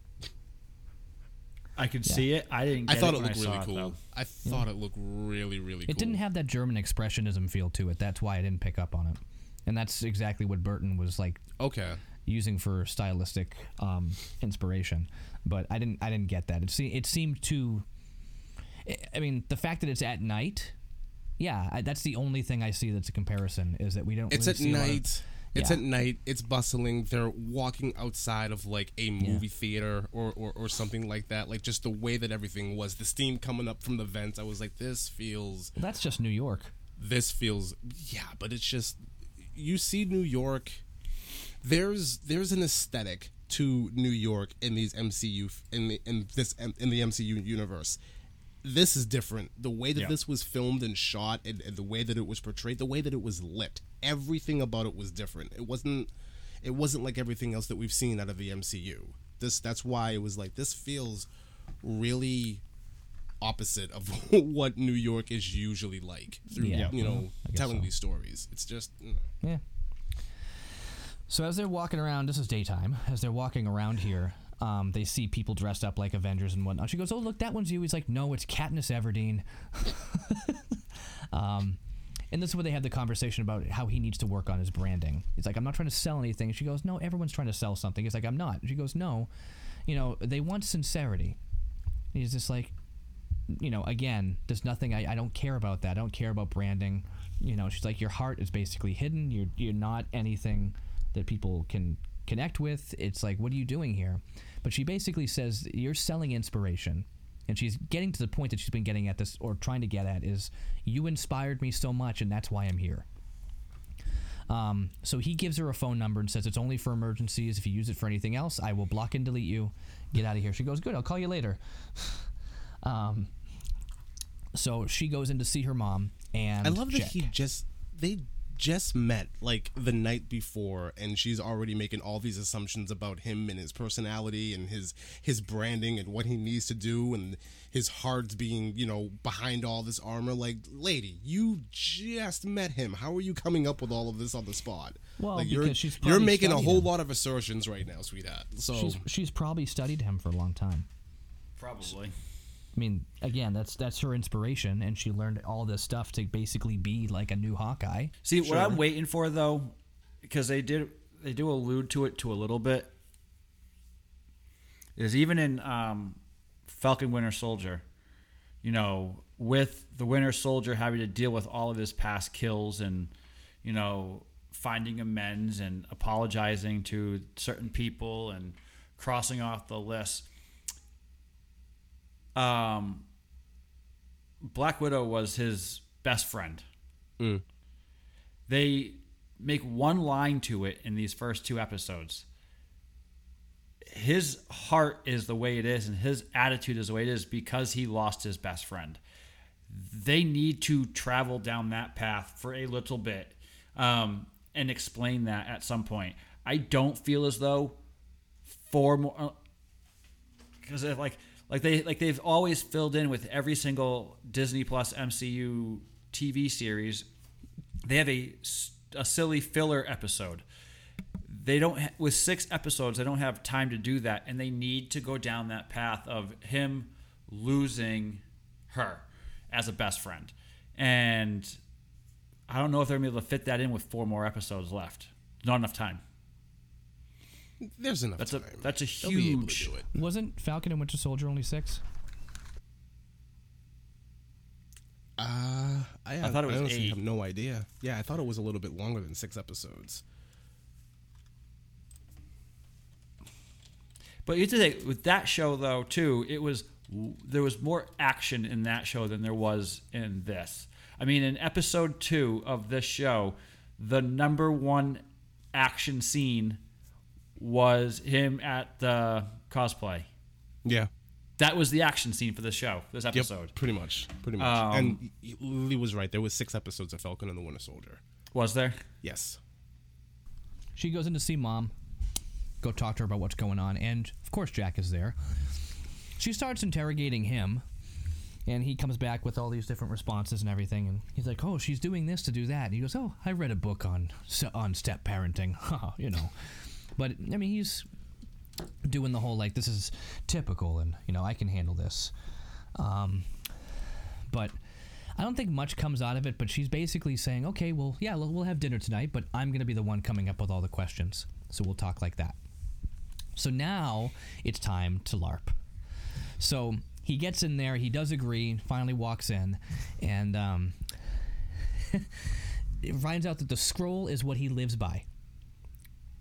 He's walking through this like he's never seen anything like this before. He's never done anything like this before, and he's witnessing it for the first time. Well, do we talk about how he knows to go here?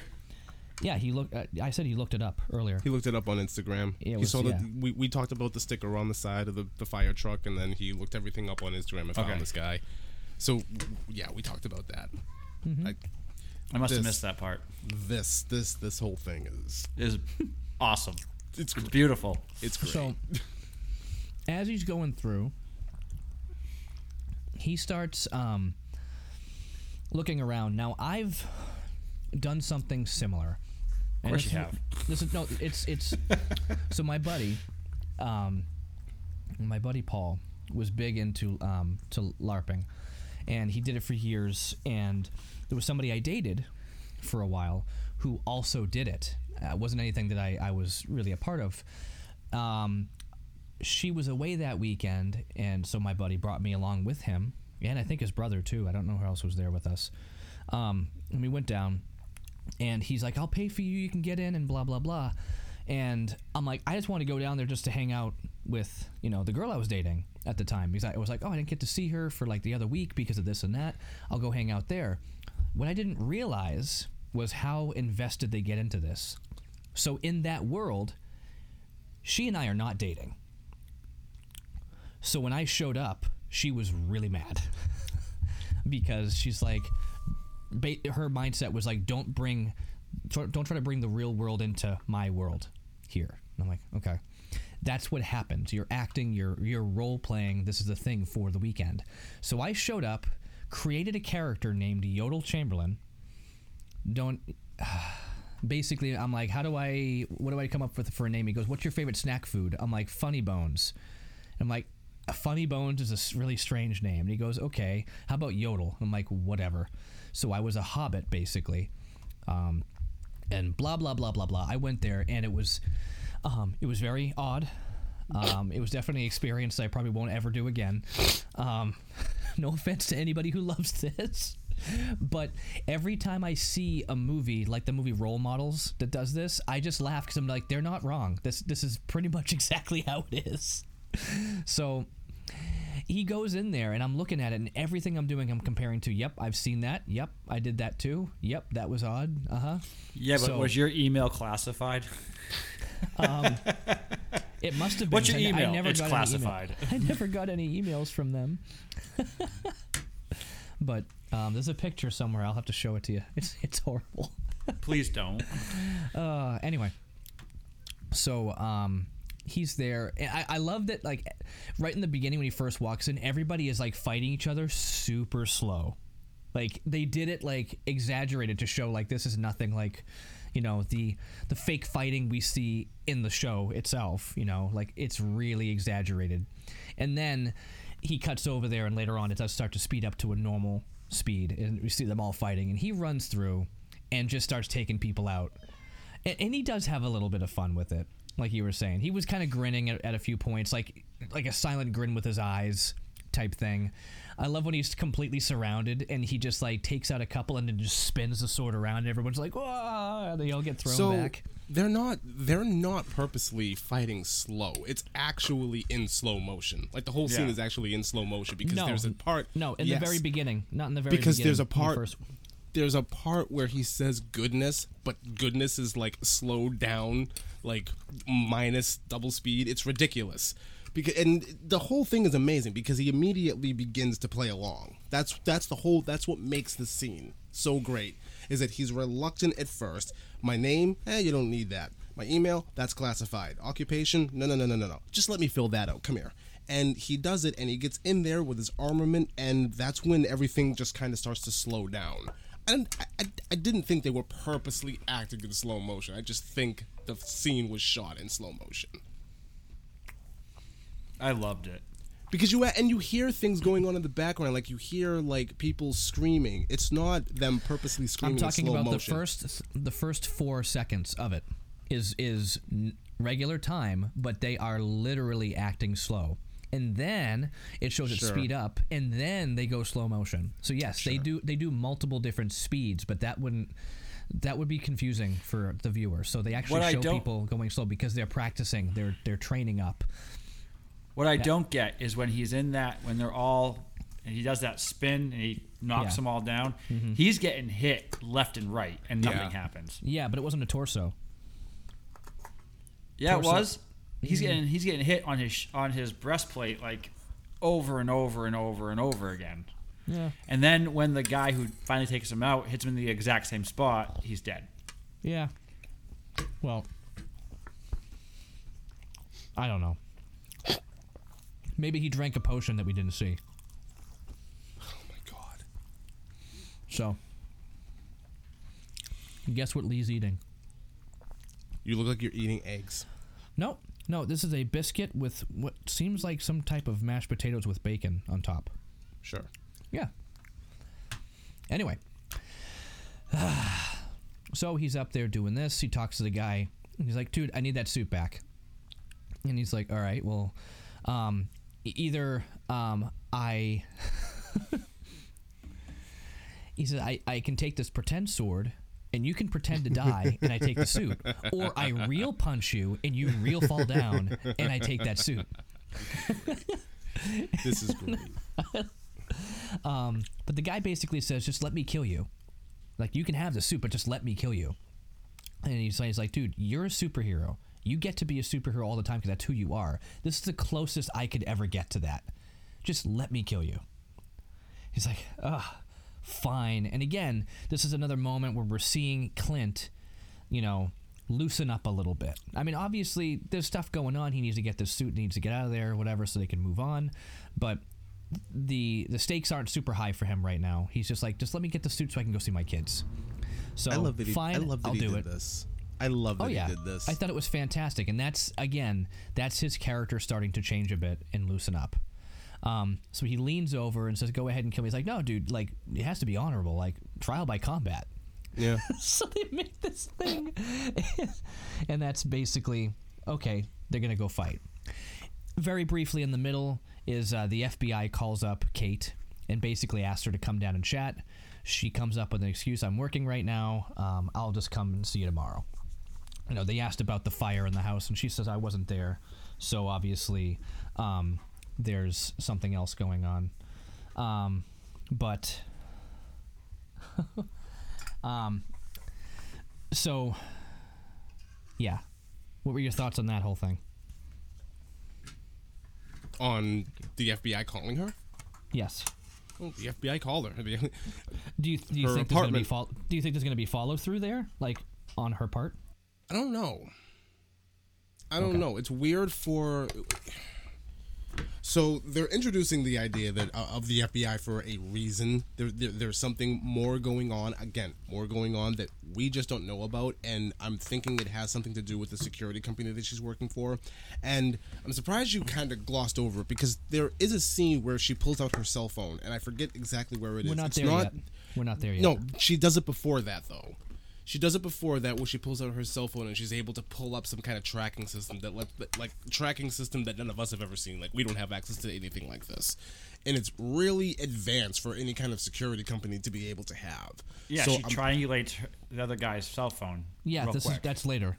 But she does it before. There's a scene where she does do this before with something else that's going on. I don't know if it's her looking at her apartment or her trying to figure out what's going on outside.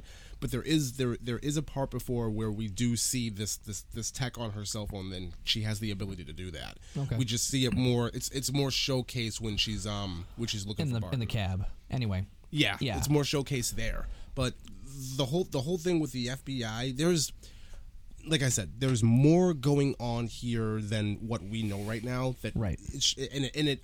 I have to guess it's something to do with either the security company that she works for, or this Jack guy who's trying to, come into the family fortune. Like, it's something else is going on. And it's no wonder that, the cops or the FBI would want to get involved in this. Like, hey, we have this information on your family over here, and then all of a sudden your apartment burns down. Let's follow these leads and see what's actually going on. So it's going to be interesting moving forward. Right. So we'll see what happens there. But they're ready for the battle royale here. Clint refuses to drink the potion, which is basically her empty hands. It was Never Potion. That's what it was. All of their favorite Never Potions. And you even have the guy. You even have the guy in the back, like, oh my god, he didn't drink the potion. Like, what? He's all shocked and surprised that he didn't drink the potion. Well, she's like, well, you won't reap the benefits then. And I love how he's there, and every time that they hit the sword, you got a guy just going cling, ding, cling, cling. I love that he has an elongated one. Yeah, I was just about to do that. He has an elongated one when they're the plastic of the swords together. Cling. They really do that, though. It's really a thing. It's really I believe a thing. you. I believe. Anyway. Listen, this whole thing, I believe that this happens. I 100% believe that everything we saw happens. I think I would even go so far as to say the show maybe even downplayed it a little bit. I mean, if they're doing this for an entire weekend, and I think you find out here that, well, how long is this LARP going to actually be? Oh, until midnight. Yeah. It probably gets a lot more crazy than what we actually saw. Like, like role-playing, like, home life and, like, cooking and things like that. Like, I'm imagining just, like... Not to that degree. Really? Really? Yeah. I mean, maybe now. I don't know. I don't know, man. Not what I saw. Not what I witnessed. If you're throwing yourself into this... I was out there for maybe 45 minutes, and I'm just like, where's the cabin? I'm just going to go to sleep. They're like, it's 6. I'm like, yep. Yep. Like, we just got here. Uh-huh. I'm going to go eat some granola bars. Good night, guys. Anyway. Theory. So they go ahead. Huh? Just a theory. Mm-hmm. What's her name? Samantha. In Falcon Winter Soldier. That was her name, right?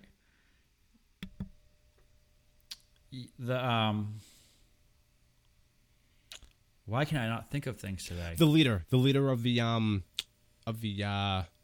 organization. She's the niece of what's her name in Winter Soldier. Oh. Carter, yes. Yeah. Do you think she has anything to do with the background of the government, FBI, anything to do with from Falcon Winter Soldier, all that stuff? No, because is she even in the States? Yeah, she comes back to the States at the end of it. Yeah. Okay, I don't think so, because she still has. She's like kind of playing a double role. I don't know. You know what? Because they haven't done crossovers all that much. Maybe I just don't see it yet. But she could. I mean, no crossovers in the TV shows yet. But yeah, no. Which bothers me. It still bothers me. It bothers me. It still bothers me, and I bring this up all the time. It still bothers me that the TVA was established in Loki and not WandaVision. Like, they didn't care at all about what Wanda was doing. But it just... Well, because that was supposed to happen. It doesn't make sense. I don't care what anybody says. It doesn't make sense that they wouldn't care. And she created a bigger issue with time than he did. Exactly. And he does it all the time. A much bigger issue. Much bigger issue. Where my biggest issue, because I wasn't in either of those shows with you guys, my biggest issue was bringing in Quicksilver and then going nowhere with it. I still don't buy it. I still don't buy that for a second. You don't bring in Evan Peters as Quicksilver and he's not Quicksilver. I don't buy that for a minute. Right. Especially with everything that's coming up in Spider-Man, I don't believe that he's not Quicksilver for a second. Nope. No, that would be too big of a troll for the MCU to do to the fan base. What was it, her husband Frank or something like that? Yeah, Ralph. Everybody. Ralph. My husband Ralph. No, absolutely not. That is 100% Quicksilver. If it's not, dude, because he was still quick, he was still fast. So exactly. Yeah. So no. Frustrating. Right. Anyway, so Clint allows Grills to kill him, and then they all yell, "Burn the corpse." I didn't know if they were going to go somewhere further with that or just be like, whatever, jokey, move on. I was waiting, like, were they going to, I was waiting for it, like, are they going to, those fans with, like, the paper and everything that comes off it to make it look like fire? Like, I'm waiting for something like that. Like, are they just going to throw them on top of a bunch of orange paper and, like, burn the, like, really? Like, this is what, that would have been great. Oh my God. I suppose. But, again, I'm glad that he had fun with this. I'm glad that he went with this. He made this guy's weekend. Like, he gave this guy stories to tell for the rest of his life. Oh, yeah. Like, he's going to tell his grandkids, I killed Hawkeye. like that's going to be a story for him forever. You know what's great. What blows my mind, I just thought of this, too, is you have Jeremy Renner acting as Hawkeye, acting as another superhero in this cosplay action scene right here. So you have an actor acting as somebody else. There's a dude playing a dude disguised as another dude. Sure. So Grills and Clint had this back and forth where he's like, "My name's Clint." He's like, "I can call you Clint?" He's like, "Yeah, man, just I'm Clint." He's like, "All right." And he's like, "My name." He's like, "Are you you did have fun, right?" And he's like, "I'm glad I did it." Yeah. Meaning, like, I'm not going to admit that I had fun. I'm just going to say I'm glad I got what I came here for. But he wasn't being a jerk about it. And again, we're really building his character here and starting to get him to lighten up. The guy's really excited. I'm Grills, by the way. You have a good Christmas, blah, blah, blah. See you later.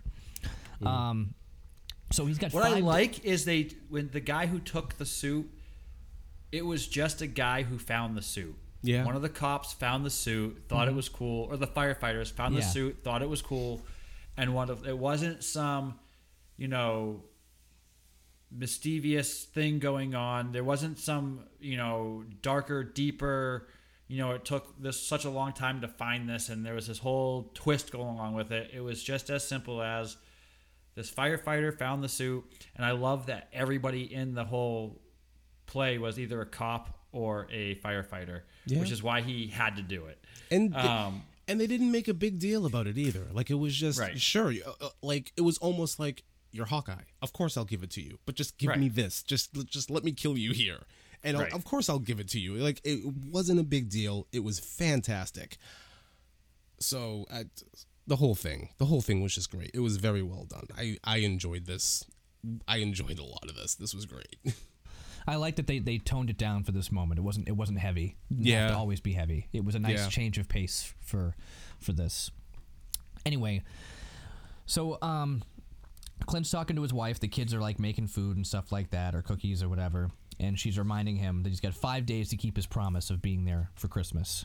So he starts talking about this, and I think I missed this the first time I watched it. I'm glad I rewatched it, but I kind of knew what was happening even though I missed it.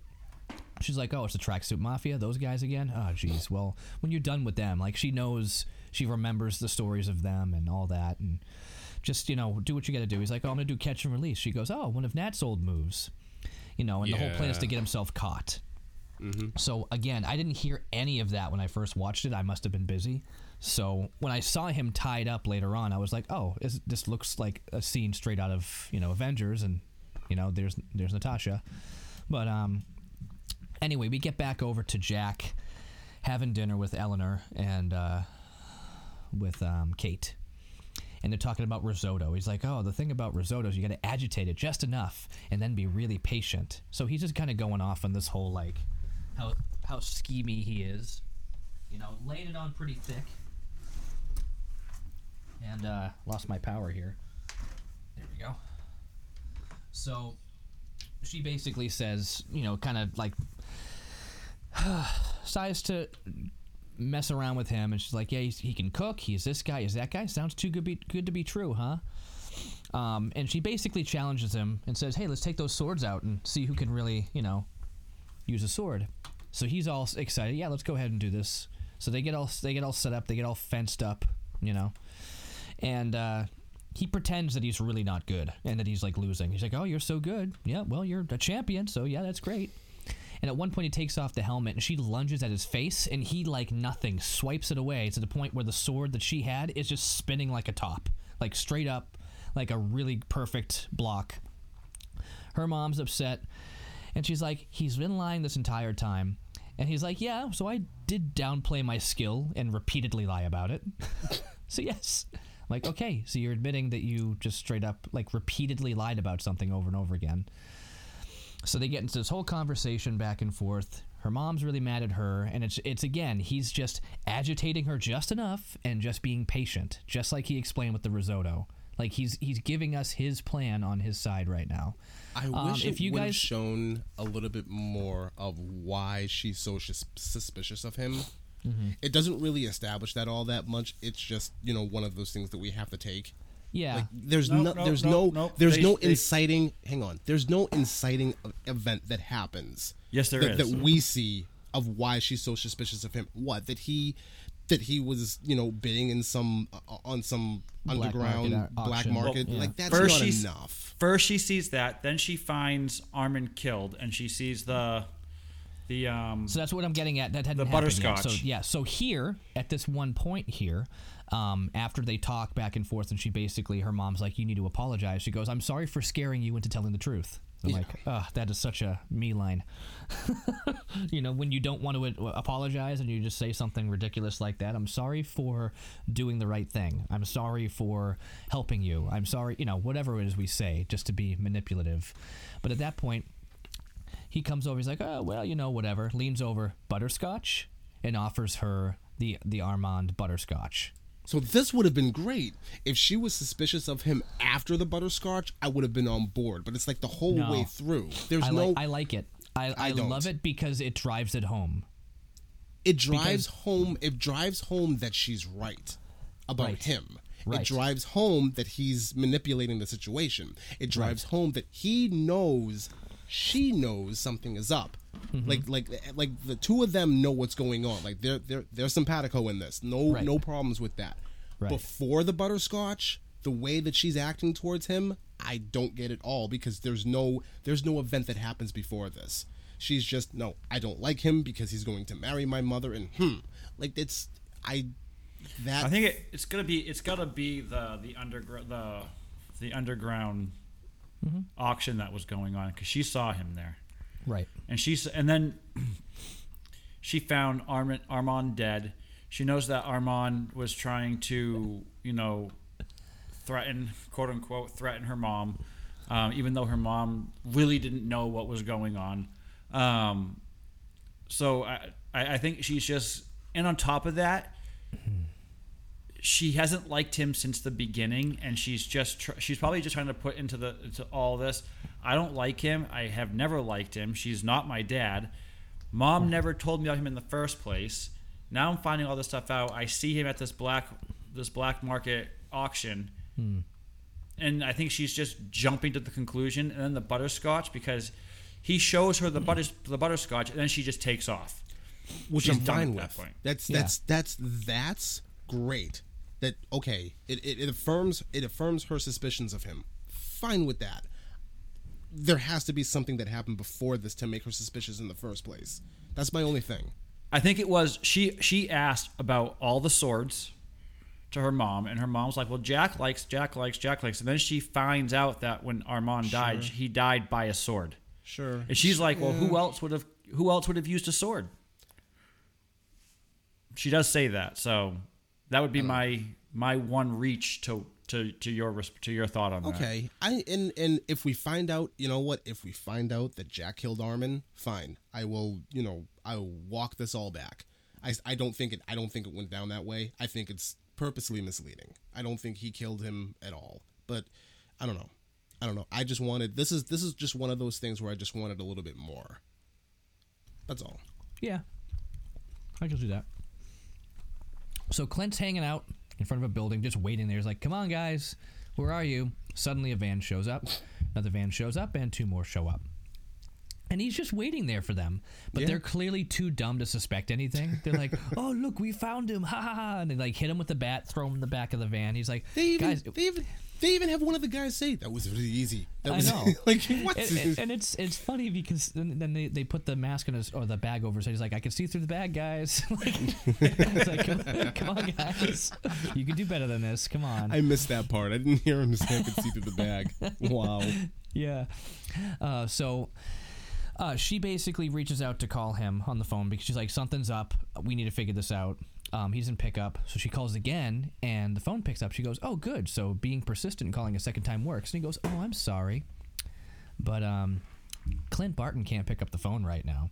So that's where she pulls out the Bishop Security app to locate Barton. Nice and quick, finds him, tells the cabbie to drive faster on the way over there. We cut over to Clint, who's basically like, oh, they ripped the mask off, and the guy's laughing at him, smacking him in the face, like, oh, look at this, we won. You know, they're so happy. They're so happy that they caught him, you know. He was just sat there waiting, but okay. Anyway, he's sitting there, hand tied behind his back in the chair, looking like Nat did. Was that Avengers? I think that was the first Avengers movie, right? When we saw her like that? Nat? Yeah, I think that was the beginning of the first Avengers movie. Yeah, when she receives the phone call. Yeah. And then she's tied to the chair. Yeah. Oh, Yep. yeah. Yeah, it was that one. Just, man, there's been so many movies, and it wasn't the first time we were introduced to her, because we saw her in 2 other movies before that. I know Iron Man 2, and then something else, I feel. Anyway, either way, she was there, or he's in her position. And he's like, oh, this place is great. I didn't expect you guys to have such a nice place. And he goes, oh. So the guy who was like, the one who was all worked up earlier, is like, you're on fire. You've been through a lot. Like, he's getting really upset. He's like, you know how hard it is to find a warehouse around here? And he's like, no, he's criticizing me. I don't want to deal with this. Like, he's getting everything, taking it all so personally, and it's really funny. He's like, okay, yeah, this clearly isn't working. He's like, can I talk to your manager? He's like, no, I'm the one who's interrogating you.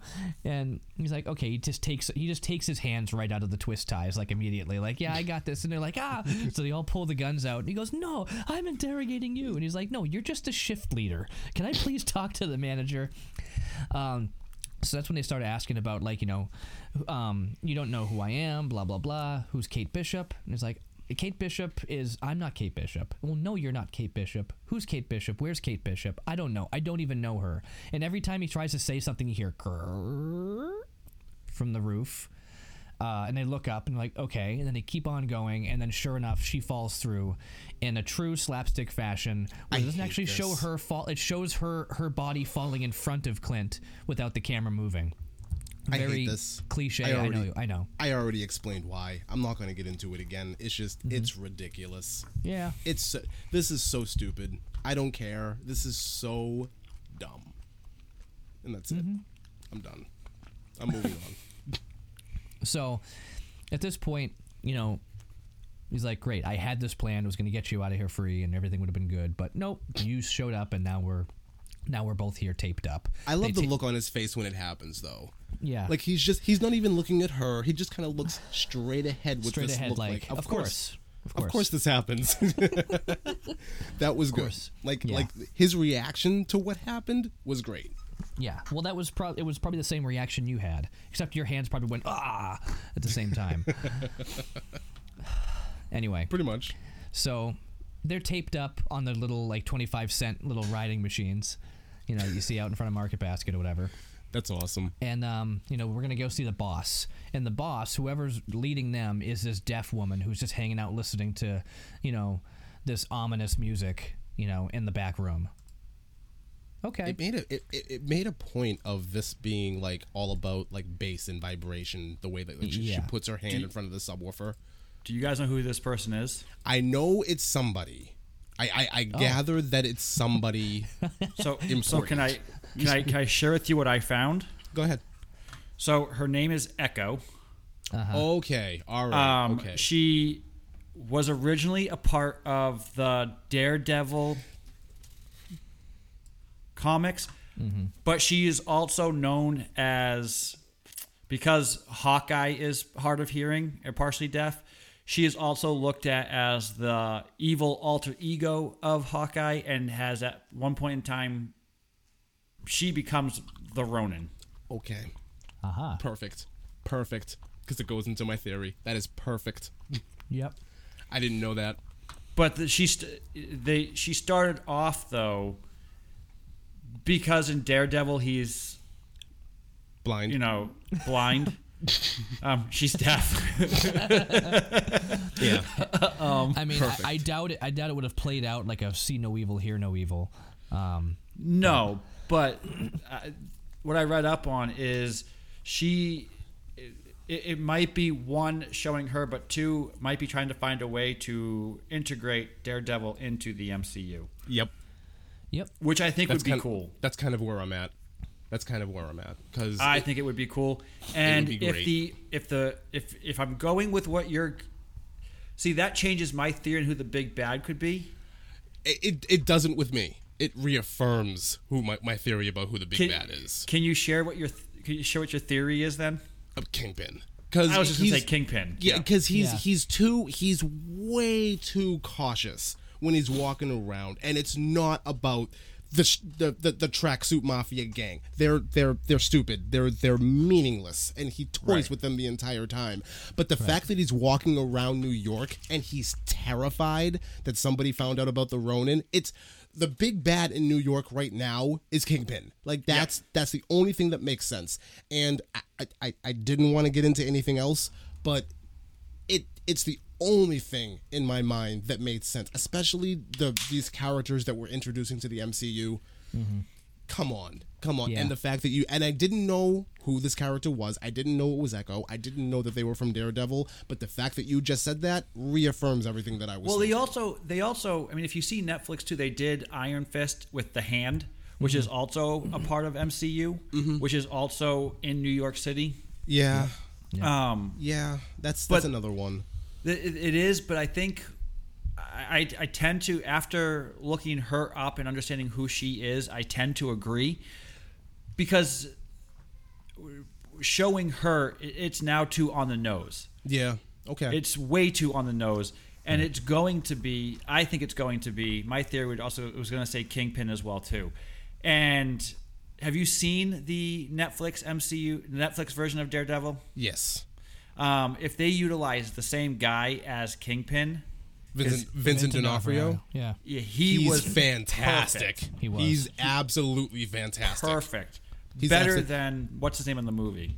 John Travolta. No, John Travolta was not Kingpin. That was Punisher. No, it was John Coffey, like the drink, only not spelled the same. Yes. Michael Clark Duncan. Yes. But the Netflix... Rest in peace. Yes, the Netflix original, he was so much better. He was an amazing Kingpin. Vincent D'Onofrio did a great job at Kingpin, especially the weight that he put on for that role. My God. And it makes sense because while everything was happening, like the events of the Avengers and the Ronin, running the streets, I mean, if you go by Daredevil timeline, he wouldn't have really been affected because he was safely behind bars. Like, there's no way that the Ronin wouldn't have been able to get to him. But I mean, his gang and his affiliates and everything are still out there, so it just it fits, and it's a big reason why I kind of wanted this show to go into a lot of his background about being the Ronin more. Like, that's what I thought this show was going to be, because if it did that, and it was going to take place in New York. I know that the Ronin loosely had some connection to Kingpin in a comic series. It escapes my mind about where it fits, but it's happened. So it's just it fits together, and everything that you just said about Echo, I'm fully on board. I always do this though. I make these outlandish, like almost ridiculous theories. Sometimes I've been right, I've been wrong. This one I feel pretty confident about that. I'm with you on that one, especially knowing who she is. And the thing is, too, is when you watch Daredevil, in anything you read, watch, or view in the story of him, he never leaves Hell's Kitchen. No. So you never see anything outside of that area. This is going to bring an expanse to that story, which is well needed after so many years. And I'm telling you, a reboot of Daredevil is much needed. Agreed. And I do think you're kind of going to get it, because when you look at what was the name of the last Spider-Man film?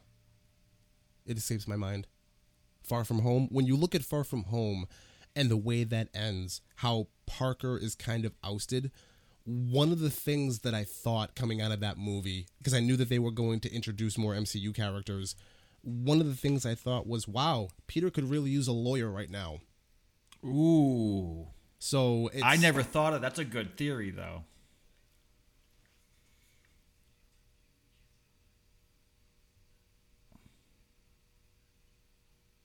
Could be.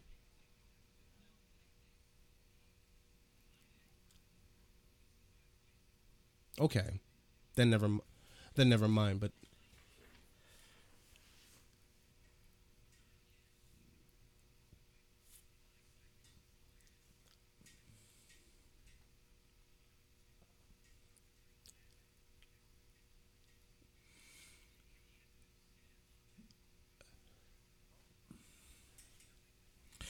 well, I don't know. I think that movie is going to bring in. it's going to bring in a lot. It's going to bring in so much. A lot. Absolutely. This will be their cross. This is their chance to bring in X-Men, to bring in to bring in Daredevil, to bring in maybe even other small ones like Iron Fist, or the other two that were Netflix originals. Those two could come in as small side heroes as well too. The one thing that I'll say is I think in both Daredevil and Jessica Jones, from what I remember, the events of New York were discussed. So we are in the same universe when it comes, to Daredevil and Jessica Jones. They're in this universe, like Earth 616, whatever you want to call it. It's all a part of the same thing. Like, they've both been talked about. Well, all four of those, Iron Fist, Luke Cage, Jessica Jones. I didn't watch Iron Fist or Luke Cage, so they're all in the same universe, because they actually made Netflix. They made Defenders as well too. Okay, that I know, but I'm talking about with the MCU and the films and everything that were going on at the time. I think it's pretty safe to say that they're a part of the same thing, because there was New York happened here, and I remember when this happened, and then I think there was a scene where somebody was mad at Jessica Jones for being a hero, and she was like, "Why are you taking it up with me? Go talk to the flag waver or the big green guy. Why is it my fault?" Like, so it has been alluded to there. So. I guess we'll find out.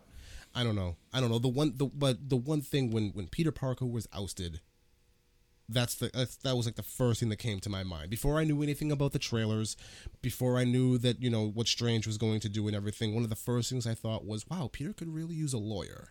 And now we're being introduced to this Echo character, and they're in New York, and I think Daredevil is he's such an interesting and cooler character than anything has really made him out to be yet. Yeah, I mean, he is a really cool character, and I'd love to see more than just 3 episodes on Netflix or 3 seasons on Netflix, but a full-length feature film, way better than what Affleck did. Charlie Cox is amazing as Daredevil. He was phenomenal as. I think he's probably too old now. No, I'm not gonna. No, absolutely not. I'm not gonna say that he's too old. You don't think so? Let him do it. Let him absolutely do it. He was brilliant as him, and he gave it credence, and I could see them expanding on that so much more. Mm-hmm. And I'd love to see a really good Daredevil movie come out. Yeah. I'd be happy with that. Yeah, I kind of wish they would do that more than some of the I've seen things on Blade coming out. I've seen things on other things, but I would prefer to see him over that, honestly. So I'm on board for whatever they do. If they just introduce these characters, if they just shoehorn them in here, I'm not going to be upset, because it's like, okay, if you want to know more about the story, you can go watch the Netflix series if you want to. Like, it's already there. Like, it's already built in. It's baked in and it's ready to go. All you have to do is just bring them on in. And, and if they do a film, great. They don't have to, though. That's the great thing about this right now. So, yeah, I'm so happy that you told me about Echo. Like, I was debating on whether or not I was going to even bring up the fact that I thought the Kingpin was going to be a thing. But now that you said that, man, yes. Yes. Awesome. Thank you. Cool. Well, that wraps it up for this episode. So we've got the first 2 episodes of Hawkeye. We obviously have another episode that's coming out next week, so I'm excited to see how that goes. And I love how the final episode ends on Christmas Eve. It's perfect time. Oh yeah, it's perfect. It's perfect. But by then we'll have a Spider-Man movie as well. So. Yeah. Yep. And a Matrix movie. Well, actually, no. Matrix is coming out just after Christmas, right? No, just before 22nd. 22nd, you're right. Wow. So 22nd, Matrix, 24th will be episode 6 of this. And I think somewhere like a week before then will be Spider-Man. 17th is Spider-Man, right? Oh, yes. Oh, man. So 17th, 22nd, 24th. That's going to be a busy week. Oh, yeah. It's going to be cool. Yep. All right. Well, thanks for joining us, everybody. You guys have a good one. Have a great one, guys. Have a good one.